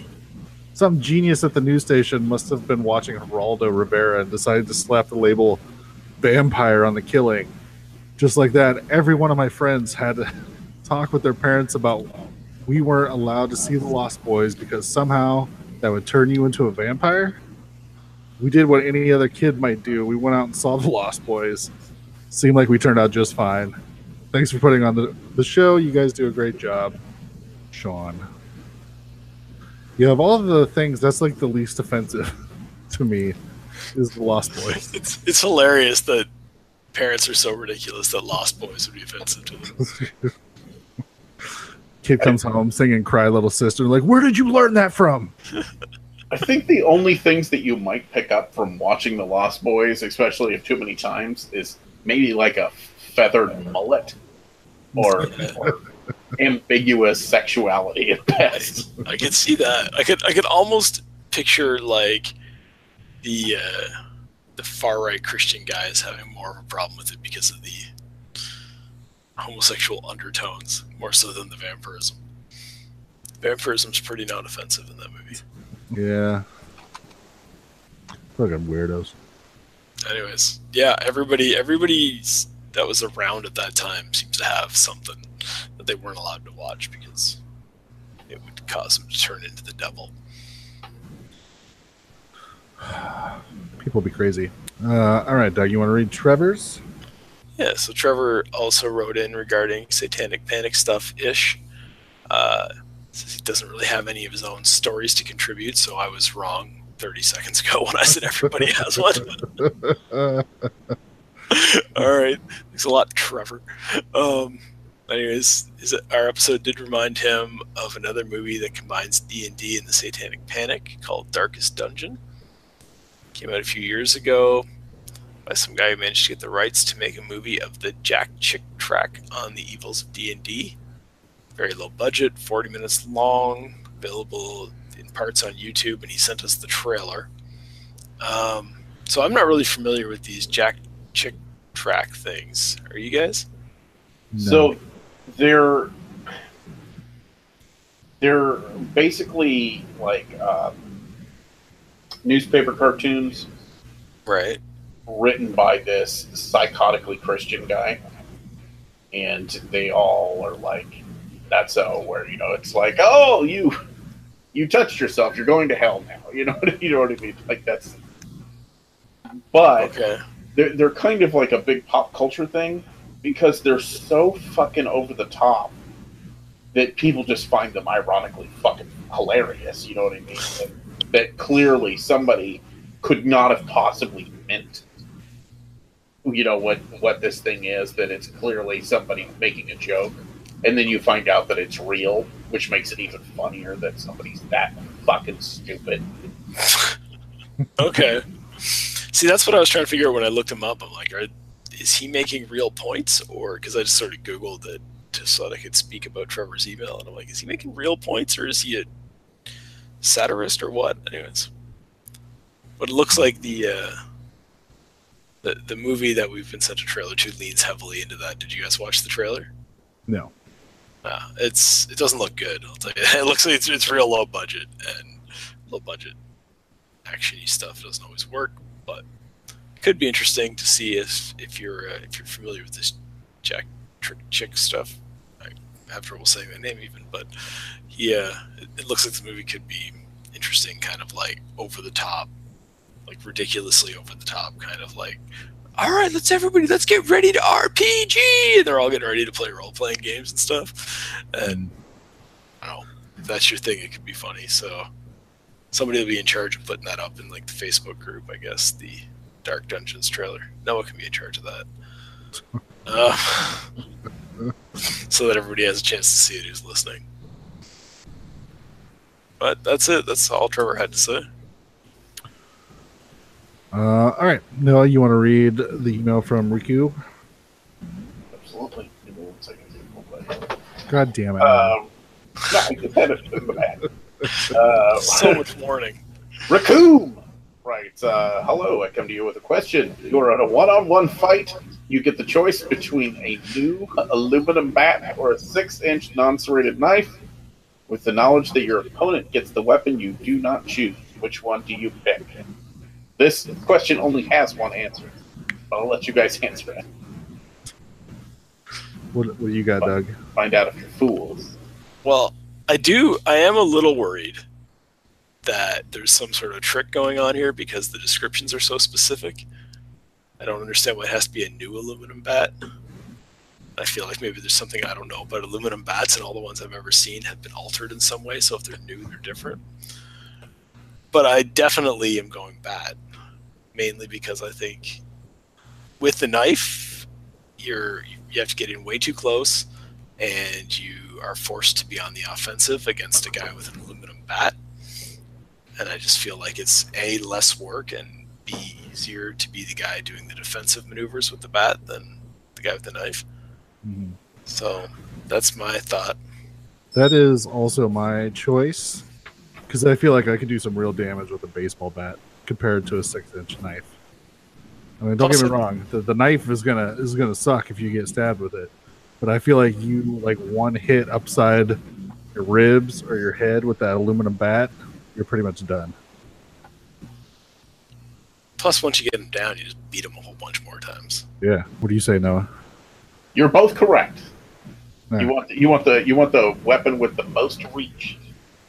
Yeah. That's assuming the other person has equivalent fight skills to yourself. The person with the better training is going to win.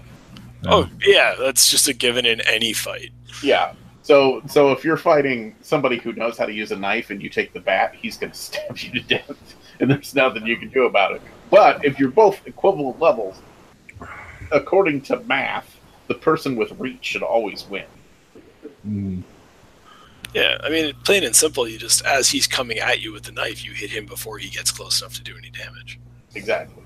Well, and the bat takes absolutely no knowledge of what you're doing. A knife, you can superficially cut somebody, and you have to know where all their soft bits is and shit. Bat, you just hit something and the bone breaks. Yeah. Yeah. That was an interesting thought process when it came in, though. I love how, if people are going to start randomly sending us in these types of questions, you have to be real specific. The way Riku was. Riku did it perfectly. So. Good job, Riku. Yeah. All right. So, what did everybody watch since last week? No, I'll let you go.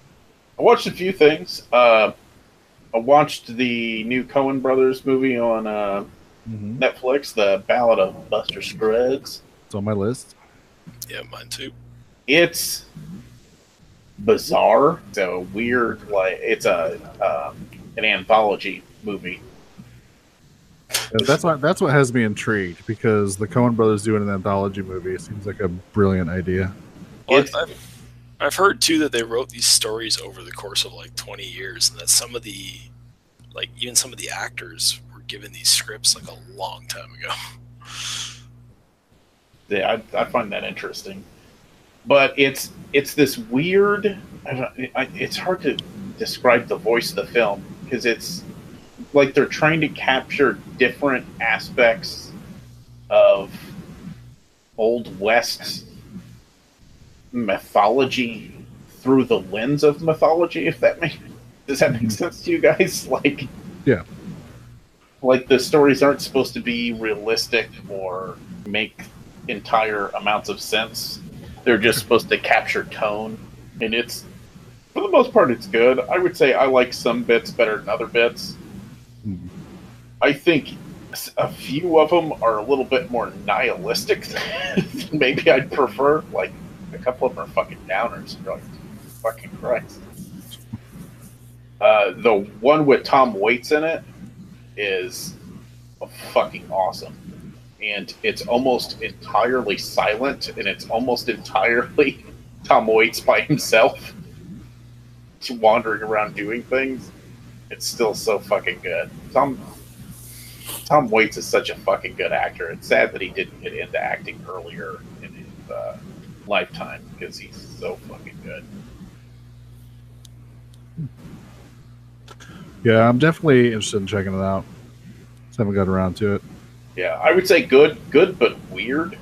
And it's one of those movies, I don't know if I would just randomly recommend it to somebody, because I can't say who the fuck's gonna like or not like this movie.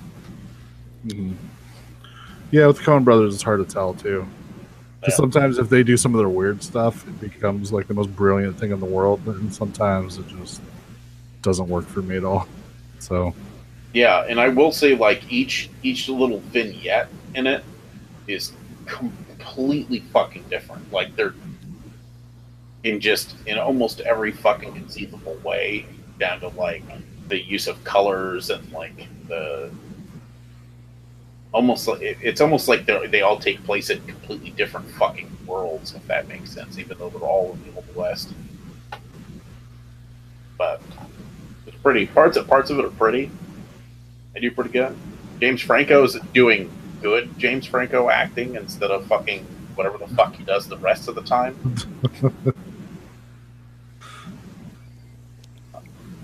I'm at a loss for that guy. I don't get it, because I think he's clearly a good actor, so why the fuck is he so terrible in so many things?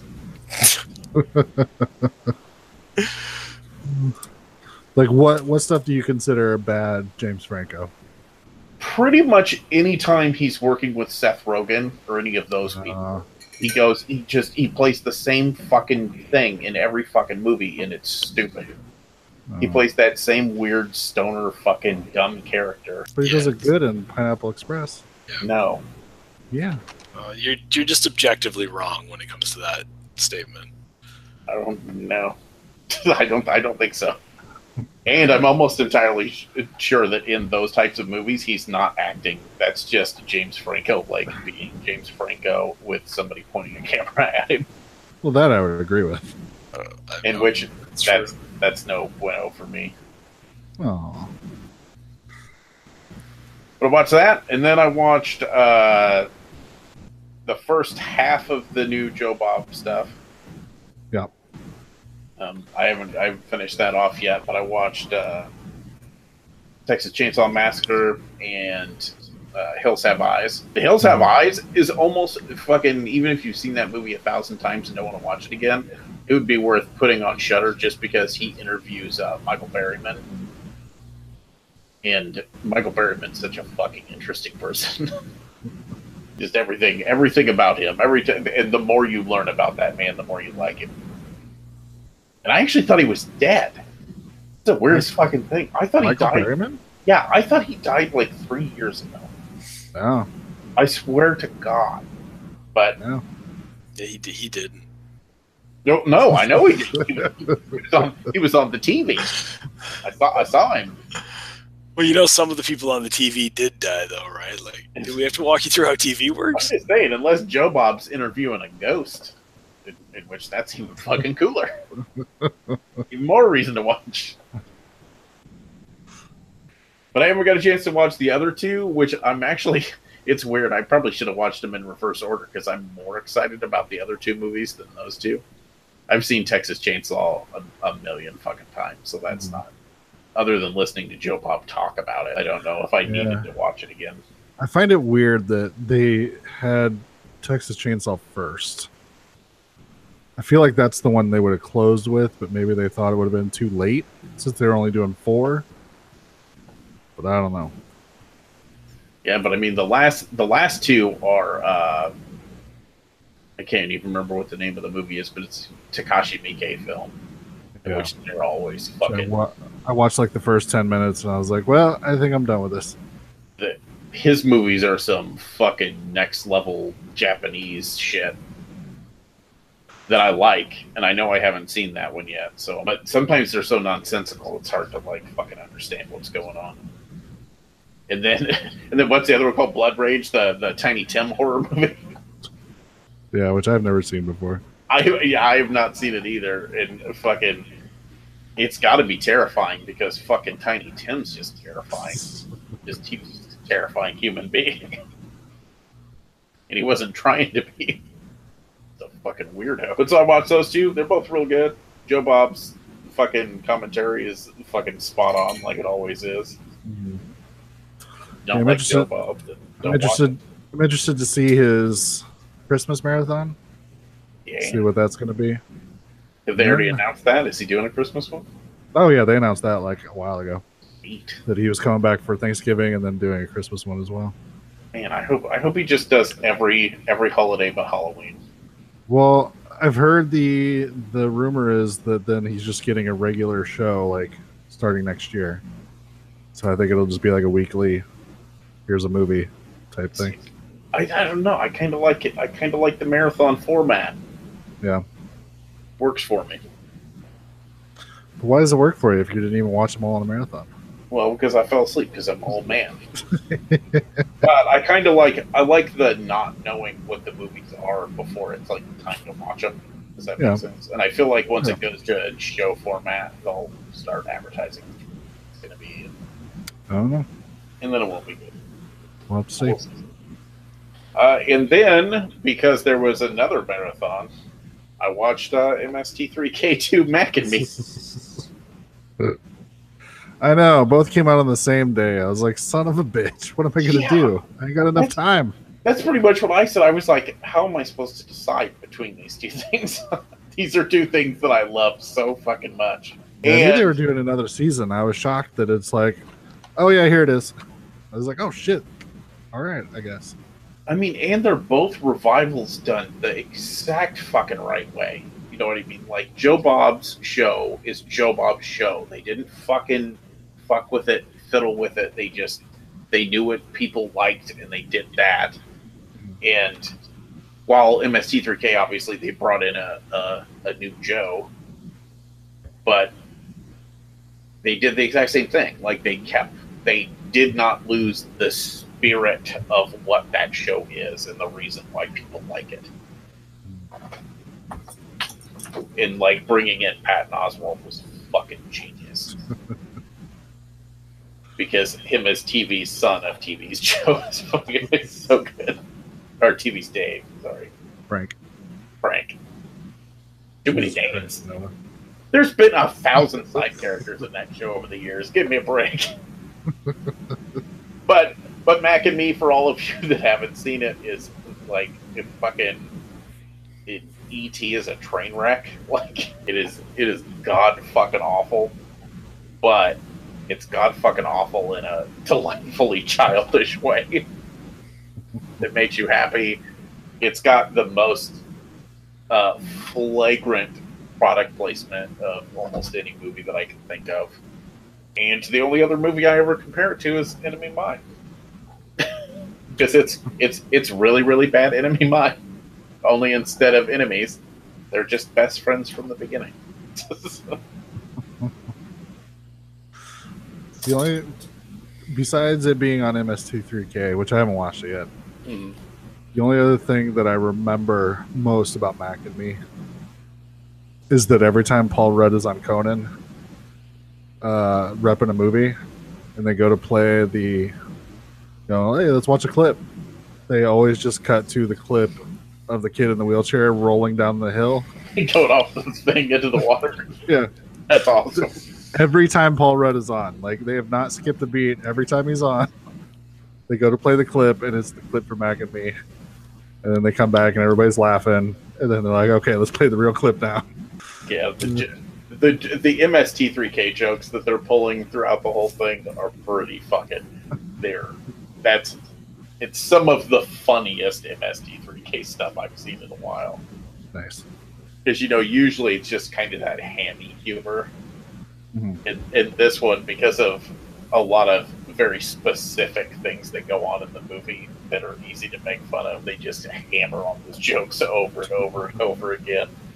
Like the fact that the aliens whistle to talk, so they're all whistle talking to each other and shit.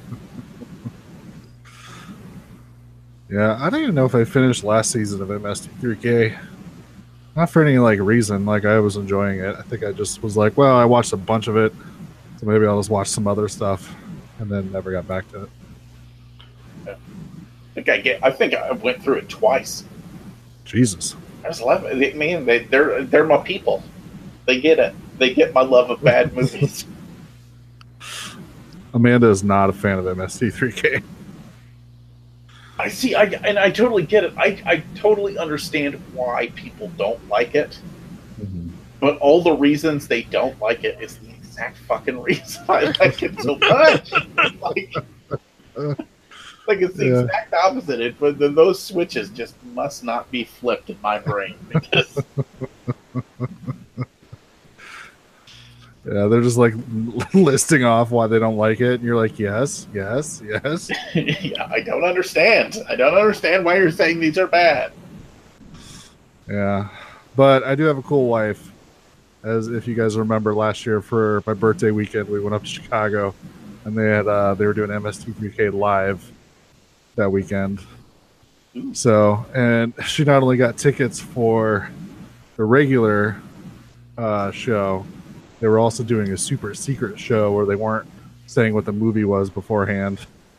And so she also got tickets for that one. So we went to both of them. So even though she doesn't like MST3K, she sat through 2 shows of it live and enjoyed herself. So that's good. See, it's good that she's a good sport about it. Yeah. But I told her if they're doing those Hallmark movie, Christmas movie, they ever do those live, I'm never going. I'm not paying it back. Those things are fucking terrible. That's a line you won't cross. Yeah. And I feel bad because like I used to make fun of her about it. Like I'd come home and she'd be watching one of those movies and I'd be like, oh, I bet I know what happens. I bet at first they don't like each other, but they're going to be in love with each other by the time it's over, after she's saved whatever family business she was trying not to become a part of. And so she get like mad at me, and I'm just like, all right, fine. It's not your fault if you're right every time you say that. I know. Oh my God, she wished on the magic wishing Christmas tree to get married in the Christmas tree place. And now she's back in town and her ex-boyfriend runs the Christmas tree farm. But he's almost getting ready to marry her rival from high school. Oh my God, how's this movie gonna end? I don't know. So much suspense. Yeah, then she got mad at me, and so like if I say anything, she just gets super pissed, so I just don't say anything. And then I try to think about it, and I'm like, well, I mean, pretty much every horror movie I watch is pretty much the exact same plot, so maybe I shouldn't give her too much shit about it. Horror movies have different layers to them. Oh, is that what it is? Yes. Trust me. Okay. I was going to say, and I think occasionally there are horror movies that surprise you. There's no such thing as a Hallmark movie that surprises you. Could you imagine the look on women's faces if they watch the Hallmark movie and at the end the guy's like, yeah, like this was fun and all, but I'm gonna go marry the girl I was engaged to when you came back to town. So, I had a lot of I never made any promises with you, but I'm gonna go marry her now. She's got way more money than you, and I can stop running this Christmas tree farm and just watch football on Sundays. So I'm gonna do that. Now, the other day, I did come home and she had one on, but she really wasn't watching it. Like she had just turned it on to have something on while she was like looking at something on her phone. And I did sit down and try to make it into a horror movie. Yeah, I can see that. There was some weird scene. There was like 5 minutes left where like, I don't know, they must have accomplished whatever goal they wanted to accomplish. And she looked over and saw like Santa Claus waving at her. And nobody else saw him, of course. And so I just randomly whispered, 7 days. She thought that was pretty funny.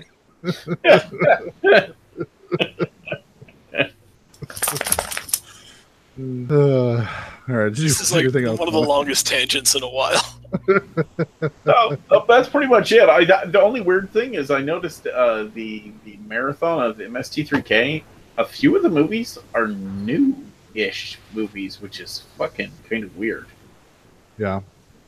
Well, I knew they were trying to see if they could get rights to some newer movies, just to have some new material to go through. Yeah, like one of the movies they did was Atlantic Rim. Yeah. Like the weird Pacific Rim knockoff by I think it's Asylum did that. Oh, it's totally Asylum, and that may be Asylum. That may be the only way that I watch an Asylum movie. Yeah, and we are not. I'm not reviewing it because I haven't finished it. I only watched the first half, and then I kind of ran out of time and had to go do something else. But holy balls, it's bad. Yeah. Yeah, like impressively bad. So maybe I'll have that finished for next time. What did you watch, Noah or Doug? Let's see. Well, last week I did promise you guys more Rocky. Oh yeah. So I didn't have as much time as I was hoping, but I did manage to rewatch Rocky 4, which is, of course, one of the greatest movies ever made. Saw it in the theater. Yeah. So a guy punches Rocky's friend to death, so then Rocky has to go fight that guy in Russia. That is the entire plot. Yeah, and he can't train properly, so he has to go to Russia to train like he trained. Yeah. So it is literally a situation where this movie is just less a movie and more like a series of music videos. It is a book-ended training montage. There is a beginning, a training montage, and an end. And there is no other movie. There's a point in this movie, and for the record, I love this fucking movie, but there's a point where there's a training montage, and an entire song plays. It's that Hearts on Fire song that plays. And then Rocky's running, and then he gets back to the cabin where he's been staying, and Adrian's there, and she's like, "I'm here to help you train now, Rocky." And he's like, "Oh, yo, Adrian, thanks for coming to Russia." Turns around, starts running again. Full another song training montage. You gotta have at least as much time between your montages as each montage is. If you have a 4-minute montage, you have to have 4 minutes of non-montage before you can go back to a 4-minute montage. That's the rule, or else it's not really a movie. There are a couple of the montages are surprisingly good. The one where so Apollo has just died and Rocky's driving around town feeling all sad, and there's all these flashbacks to their fights from the previous movies and to them training from Rocky 3, and that the song No Easy Way Out is playing, and I'm like, that's a really, really good montage. Except they played the entire song. And it's well, that's a little long. And it's one of 15 montages in this movie. So that's a lot. It's a lot. I did the math one time years ago, and I think it's over 60% montage, this movie. And seems about right. It's it's still super fun to watch, and then it's just Rocky just punching a Russian guy for a while, and it's that's fun, but none of it makes any sense. And Rocky's strategy in the final fight is to get punched so many times that he'll be really mad, and then he'll punch the guy even harder.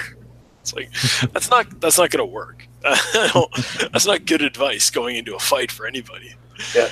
So your plan in fighting the guy who just punched the guy to death is to stand there, and let him punch you. Yeah. To be fair, in Rocky 5, he does have brain problems. Yeah, and that makes sense and is fair and reasonable. That's probably the only thing about Rocky 5 that really makes sense. Did you ever watch Electric Boogaloo, the Cannon documentary? No, I did not watch that. Well, it's funny because they talked to some people who worked on some of their movies, and of course they did Masters of the Universe. Yeah. And so apparently Sylvester Stallone visited the set since he's friends with Dolph. Okay. And he was talking to somebody, and I think somebody was just complaining about Dolph Lundgren. And Stallone looked at him and went, "Wait, you actually gave that guy lines?" That's funny. All right. You should watch that documentary, though. It's good. I should watch that just for that. The next thing I actually did watch, I jumped right up and watched Creed again, which is a fantastic movie. I think I talked about it a lot. I rewatched it just before Black Panther came out and was super impressed by it. And I think I talked about it a whole bunch on a podcast back then. So I'll try not to go on and on about it this time. But it's, you guys have seen it, I take it? Yeah, I have, yeah. So for people who haven't, basic plot line is, turns out Apollo Creed had a son that no one knew about. Illegitimate. Yeah, an illegitimate son. He wants to be a boxer. He wants Rocky to train him. He was having a successful other career, but was kind of drawn to boxing naturally. Rocky doesn't want to train him, then Rocky does train him. it sounds really cheesy, but the drama in it works really, really well. There are moments in this film that are just executed perfectly. Like, there's a scene where they're in like this hospital room. So spoiler alert, Rocky gets cancer during the movie, and there's a whole thing where he's not gonna get treatment, but the other guy will only keep boxing if Rocky gets treatment, yada yada yada. But then there's this moment where like Rocky's getting his chemo and he's just sitting in the chair with the IV attached to him, and Creed is sitting in the chair next to him. All of a sudden Rocky's just like, well, wait a minute, what are you doing? He's like, you should be training. And the guy's like, well, I'm going to stay here with you while you're getting your chemo. Like, there's no question I'm not leaving the hospital. And Rocky's like, that's fine. Get up. And they start hitting the music from that. And then we get a training montage of this guy training in the hospital while Rocky's in chemo. And it's just these perfect little moments of just the musical cues and things like that, of just like, that's fucking badass that he's going to train in the hospital so that he can stay with Rocky. It only works because the drama has worked to that moment, and you care about these characters and you believe that they care about each other. Yeah, so it is weird they take a premise that could be super cheesy, but make it work really well in that movie. Yeah, like the plot descriptions of all the Rocky movies all sound kind of the same, but some of them are these super good dramatic films, some of them are sports movies, and some of them are just cheesy fun, like Rocky IV is. And it's like, it's weird how they pull it off. Because like you say, it's just a guy training for a fight. Why is that interesting? Well, it's interesting because they spend this time similar. I think I said all this about the first Rocky. All the good Rocky movies spend a lot of time with the characters. They spend a lot of time in the world. So we get to know these guys. We get to see them go through some things that have nothing to do with boxing, just so that we'll care about them when they're finally in that ring getting punched. Right, and that's important, I think, for movies, for me to work anyway. Like a sports movie like Rocky IV, there's gonna be very few that I would enjoy watching, because it's just like, okay, he's just gonna punch the guy a bunch. That's your plot, is he's gonna punch the guy a bunch. So it's I don't know if I need to see that. Yeah, I thought it was interesting, sort of how they tackled Creed. It's sort of a weird dynamic of how he sort of feels like he's living in his father's shadow, but then also feels like he has no claim to being his father's son. Yeah. And how that sort of butts up against each other, but how they use it for dramatic purposes and stuff. I thought that they did a really good job with it. Yeah, it's really interesting how he like in the movie, how he gets like a title shot. Part of one of the conditions is he has to take on his father's name, and that he kind of struggles with that. And it's like, well, that's really interesting that you got into boxing kind of because your dad was a boxer, and now you don't necessarily want to be known as his kid, which is it's a weird dynamic, but it plays out really well in the movie. And yeah, a lot of that is I think the performances are really strong. So, did you ever hear how that movie came about? Probably. Coogler came up with this idea in film school. Oh, really? Yeah. He's like, we should do, like, I want to do a Rocky movie, but I want to do it about Apollo Creed's son, not about Rocky. And then when he was finally in a position where he could talk to somebody about it, he pitched it, and they're like, huh, sounds interesting. Let me call Sly. And then talk to Sly, and Sly's like, that's brilliant. Let's do it. Yeah, and I heard, like, Stallone got involved and maybe beefed up the Rocky storyline a little bit in order for him to be in it. Yeah. But for me, that works because I think Rocky's just this naturally likable character that's existed for like 40 years at this point. And it's like, you want him doing something, you don't want him doing nothing in the movie.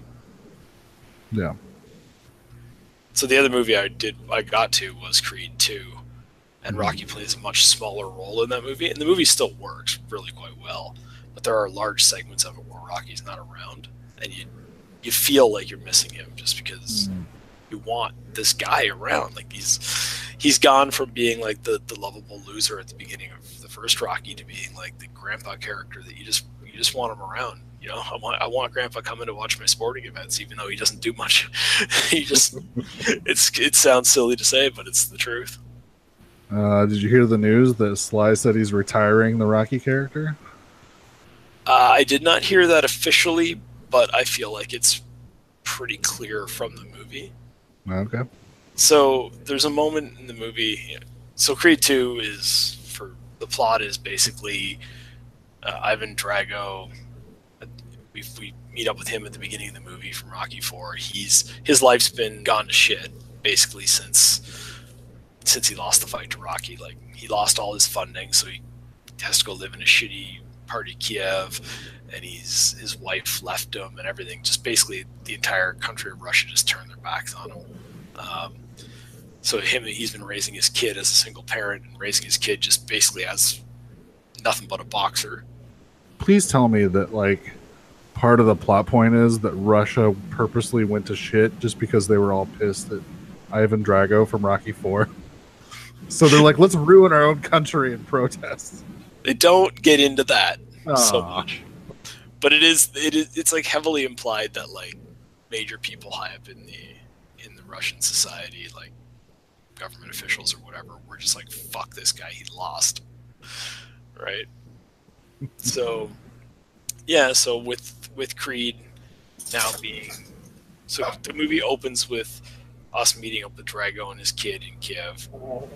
It flashes back to Creed, and he's now, I think they say it's something like he's had 6 fights since the end of the last movie, won them all handily. He's getting his title shot. Conveniently, if you remember the first Creed movie, he bet his car against somebody in a gym. That guy's now the champion. Creed's gets to win the belt off him and win his car back all at once. So he's on top of the world. And the Dragos show up and be like, you know, they start using the angle of like, I killed your dad, I'll kill you too kind of thing. So a lot of people are like, well, you gotta fight him. Other people are saying like, that's just classless. You shouldn't give that guy a title shot. Rocky basically says, I don't want to be involved in another fight with Drago. He kind of talks about how Apollo died, and he talks about how he's still not fully recovered from that fight, and alludes to the brain damage and stuff that we talked about. Of course, like, that fight ends with Creed being seriously hurt. Drago gets disqualified. And now the question is, will Creed ever come back and fight again, or is he just going to stay home with his wife and kid? He's got a wife and kid now. And guess what? He eventually does come back and fight. And Rocky does eventually come back and train him for that fight. That's like, it's very predictable how it plays out. But the interesting thing from the Rocky perspective is Rocky comes back, takes him off, trains him, like teaches him how to be a real tough guy instead of just a technical fighter. So now he can fight and beat Drago or whatever. When the moment ends, Creed wins that final fight, and they're all going into the ring. You actually get Rocky go. He's like, Rock, come on in, man. And he's like, nah, this is your moment, kid. And Rocky takes a step back, and so we're seeing like the ring with all the people charging it, which happens at the end of every Rocky movie. Except that Rocky isn't in the ring; he's sitting back from it, and he just sort of sits in a chair, and that fades off. And you're like, yeah, that's him saying goodbye. So, and I think Rocky has one more scene in the movie after that, but it is literally just him signing off. So if they do another Creed, if he has to fight Mr. T's kid next movie, I don't think Rocky will be there. I need a fool. So seems like I saw a headline that Clubber Lang was talked about being involved in this movie somehow as well, but they thought it might be too much, so they just didn't do it. My dream was for a post-credit sequence where they're just like a Marvel, like mid-credits, just it fades in, and there's just Mr. T, like with a kid with a mohawk, and he's got his hand on his shoulder, like, yeah, we're next, like, but that doesn't happen. Anyways, I did end up really liking Creed 2. Yeah. Partially because I'm a sucker for Rocky movies. It's more of a sports movie. It's less of a drama film. It's about this kid trying to get his guts back to get back in the ring and all that kind of stuff. I think there's 4 or 5 on-screen boxing matches in this movie, as opposed to like go back to Creed. There was like one at the beginning and one at the end, kind of thing. It was it. Yeah. Which is consistent with a lot of the Rocky movies. They don't have a lot of boxing in them, despite the fact they're boxing movies. So yeah, Creed 2 is it's a little bit more of a boxing movie. It's a little bit more of a sports movie, but I think it works really well. They make the Dragos into real characters, as opposed to like the cartoonish bad guy that Ivan Drago was in Part 4, and you actually spend a little bit of time with them, not a lot, and you see like the younger Drago, he's like, when his dad is finally, you can see that the dad is trying to get back in the good graces of upper Russian society and try to like get back to where he was, his glory days. And the younger kid has no interest in that because he's been raised in this shitty life, and he's like, I'm just here to beat the shit out of that Creed guy so that I can get my title for me. It's got nothing to do with trying to impress anybody else. So that's an interesting dynamic. Nice. So I definitely want to check it out. There is a moment early in this movie where Drago and Rocky sit down in Rocky's restaurant across the table from each other. And Drago's like, it really humanizes him, because like Rocky's like, all that stuff, that was a long time ago. And Drago's like, and not for me. I'm like, you're a hero in your country because of what happened that day. I'm a menace in mine. Like it really does put a human character on this cartoonish villain from the first movie. It's funny because they give Dolph Lundgren lines and he's fine with it. He's not bad at the job or anything. It's contradictory to what you may have heard in certain documentaries. But yeah, I enjoyed the hell out of it. So if you're a fan of the Rocky movies, like, it's not like these Creed movies are going to be any kind of a letdown. Which is pretty impressive because it's like part 8 in a movie series. It's 40 years after the original, and they're still going strong. It's really just one bad movie in the mix out of 8. Mm-hmm. And it's not that bad. It's just a 90s movie. Yeah. Yep. I'm gonna have to make it out to the theater, check it out. I liked the first one, so. Yeah. And I kind of spoiled it there, but I don't feel like I did any disservice to the film. Like you said, it's got to be predictable. You know exactly what's going to happen. Yeah. Fine. Like, it borrows heavily, like, structurally, it reminds me a lot of 3, but with the atmosphere of, like, the first Creed movie. So, it's like I said, less cartoonish villains, more real characters, which is what I like in these movies. Anything else? The only other thing is I got caught up on Walking Dead, and I don't know if you'd had a chance to as well, but I thought it. I'll just say, like, from my perspective, after that, we talked about it a couple of weeks ago when they did the time jump, and it's like, wow, they really saved the show, in my opinion. I've been fading gradually on that show for a long time. It has been super interesting since the time jump. Yeah. Trying to figure out how all these characters got where they are. Like, Daryl's doing his, like, sole survivor thing, living on his own in the woods. It's pretty neat. And I've been really liking it all, rediscovering the world.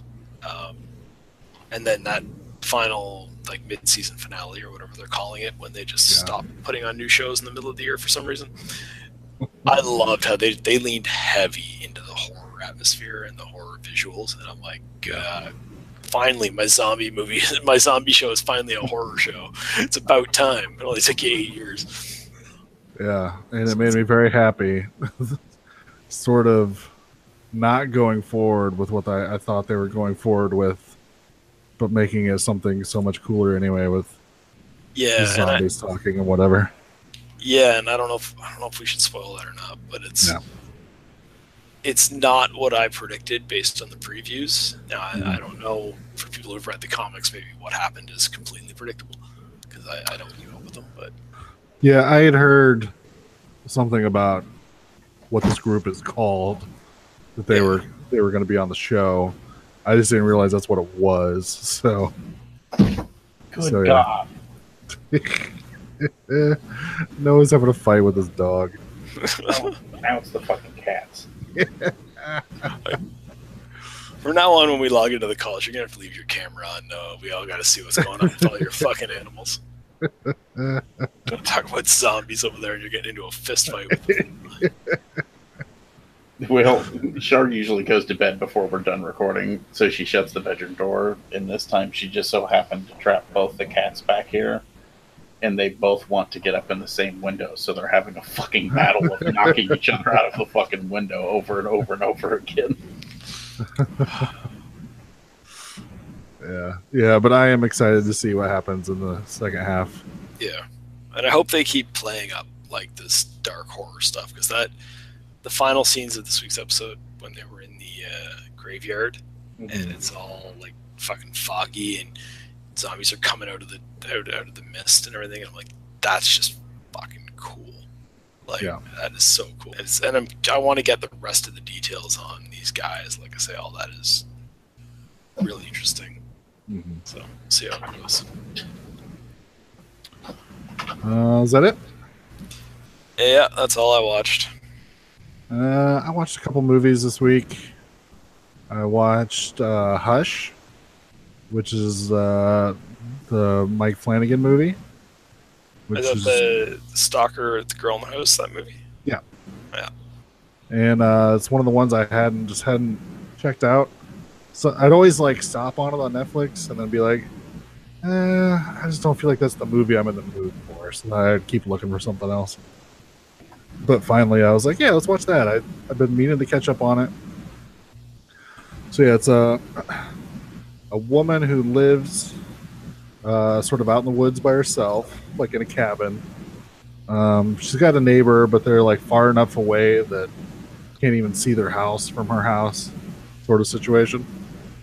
So she's deaf and also mute. And apparently she had meningitis when she was younger, and it messed up her vocal cords and did something to her hearing or whatever. So then we find that there is someone who is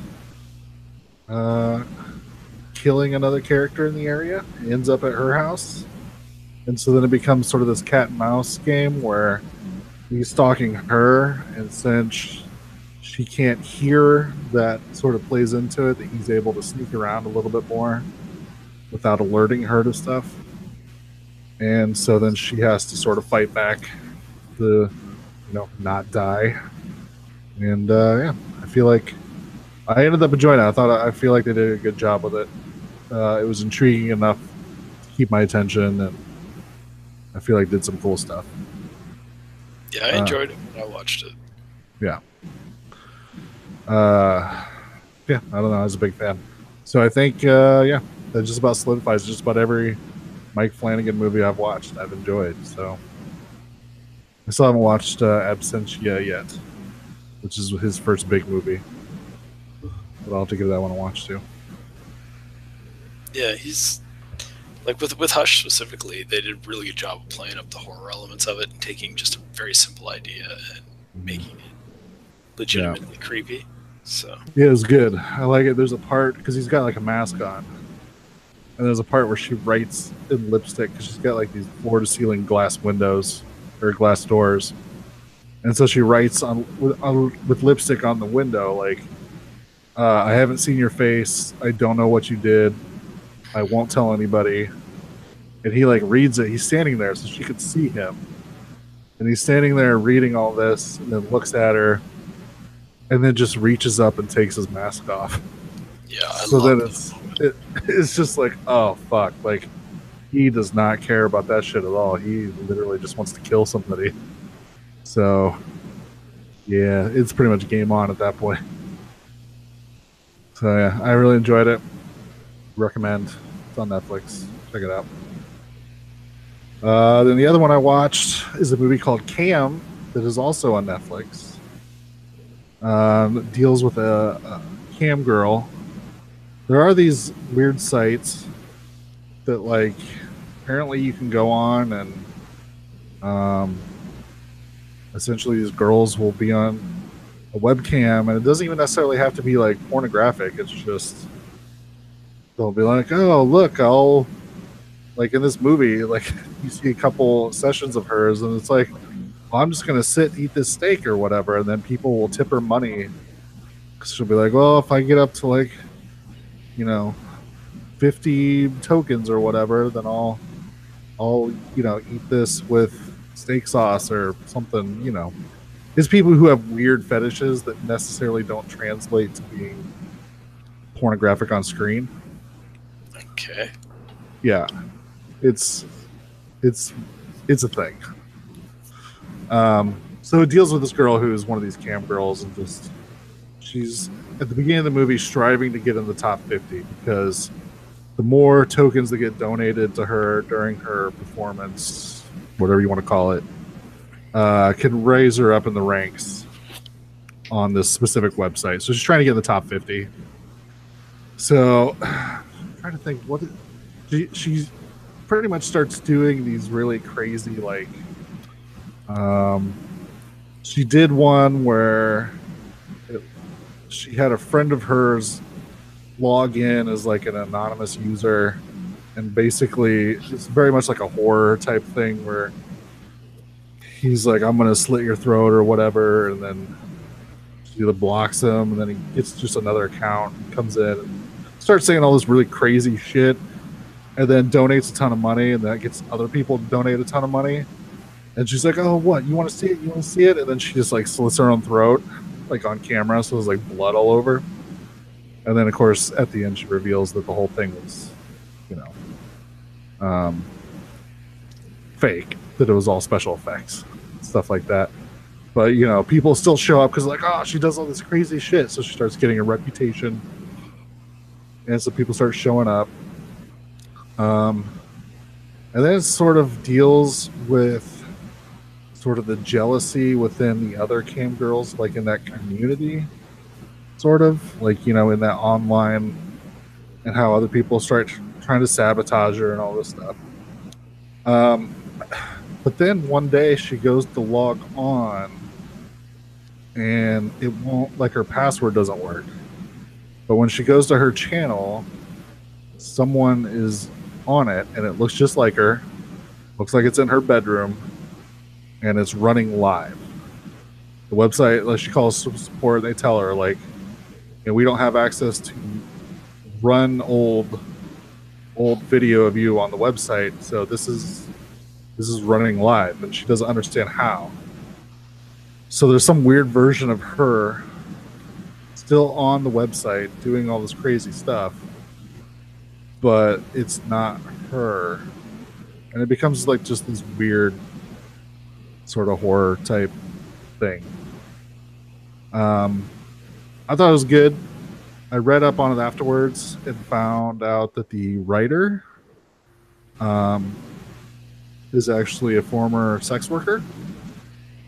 So there's a lot of stuff that I found interesting that they put into this movie, because they try to just make her like, oh, she's just a girl that does this stuff. It's not like she's not like a deviant or anything. There's nothing like super crazy about it. She just does it and she enjoys interacting with the people, and I mean, she makes money off of it, so why not? But then they add stuff in that when she finds out there's someone pretending to be her on this thing or whatever, so the website can't do anything for her, so she calls the cops and talks to, and, 2 cops show up and they talk to her about it. But the only thing they're really focused on is that she's a sex worker. So the guy is just kind of looking at her like, oh, I bet I could get her to have sex with me when I'm off duty or whatever.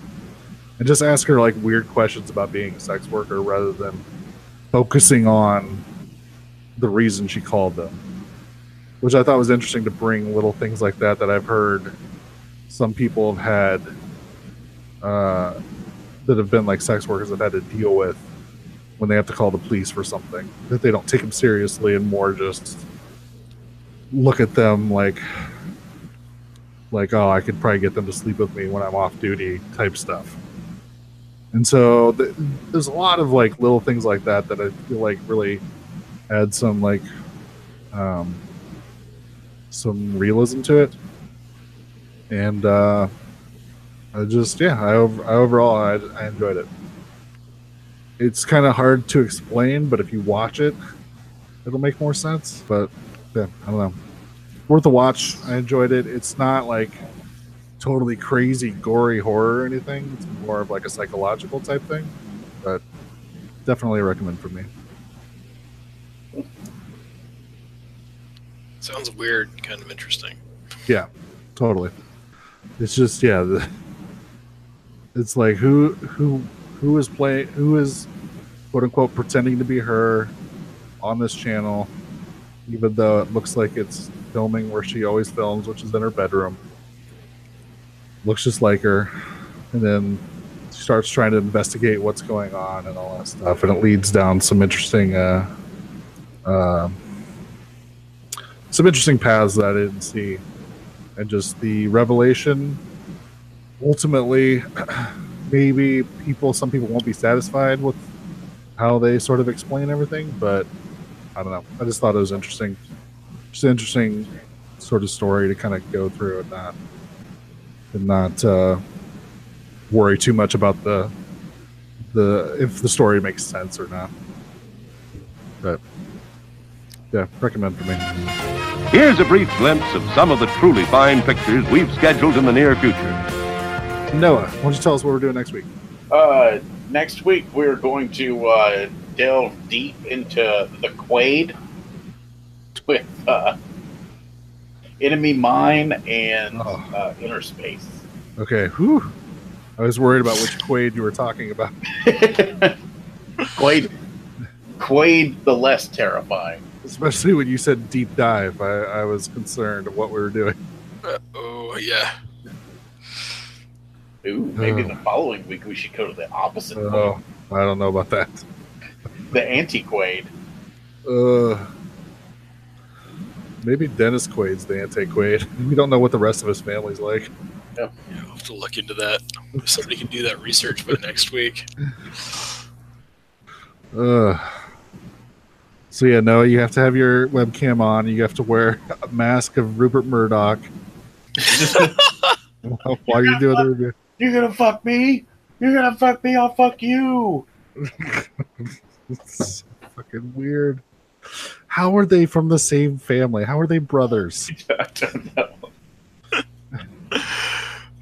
The only thing I can think is like a twins situation where one got all the good genetics and all the other one got all the shitty genetics.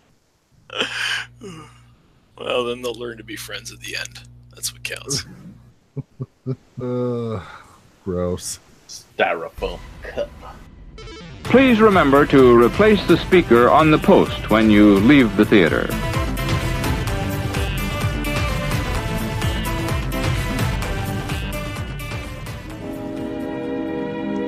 And now, folks, it's time to say goodnight. We sincerely appreciate your patronage and hope we've succeeded in bringing you an enjoyable evening of entertainment. Please drive home carefully and come back again soon. Good night.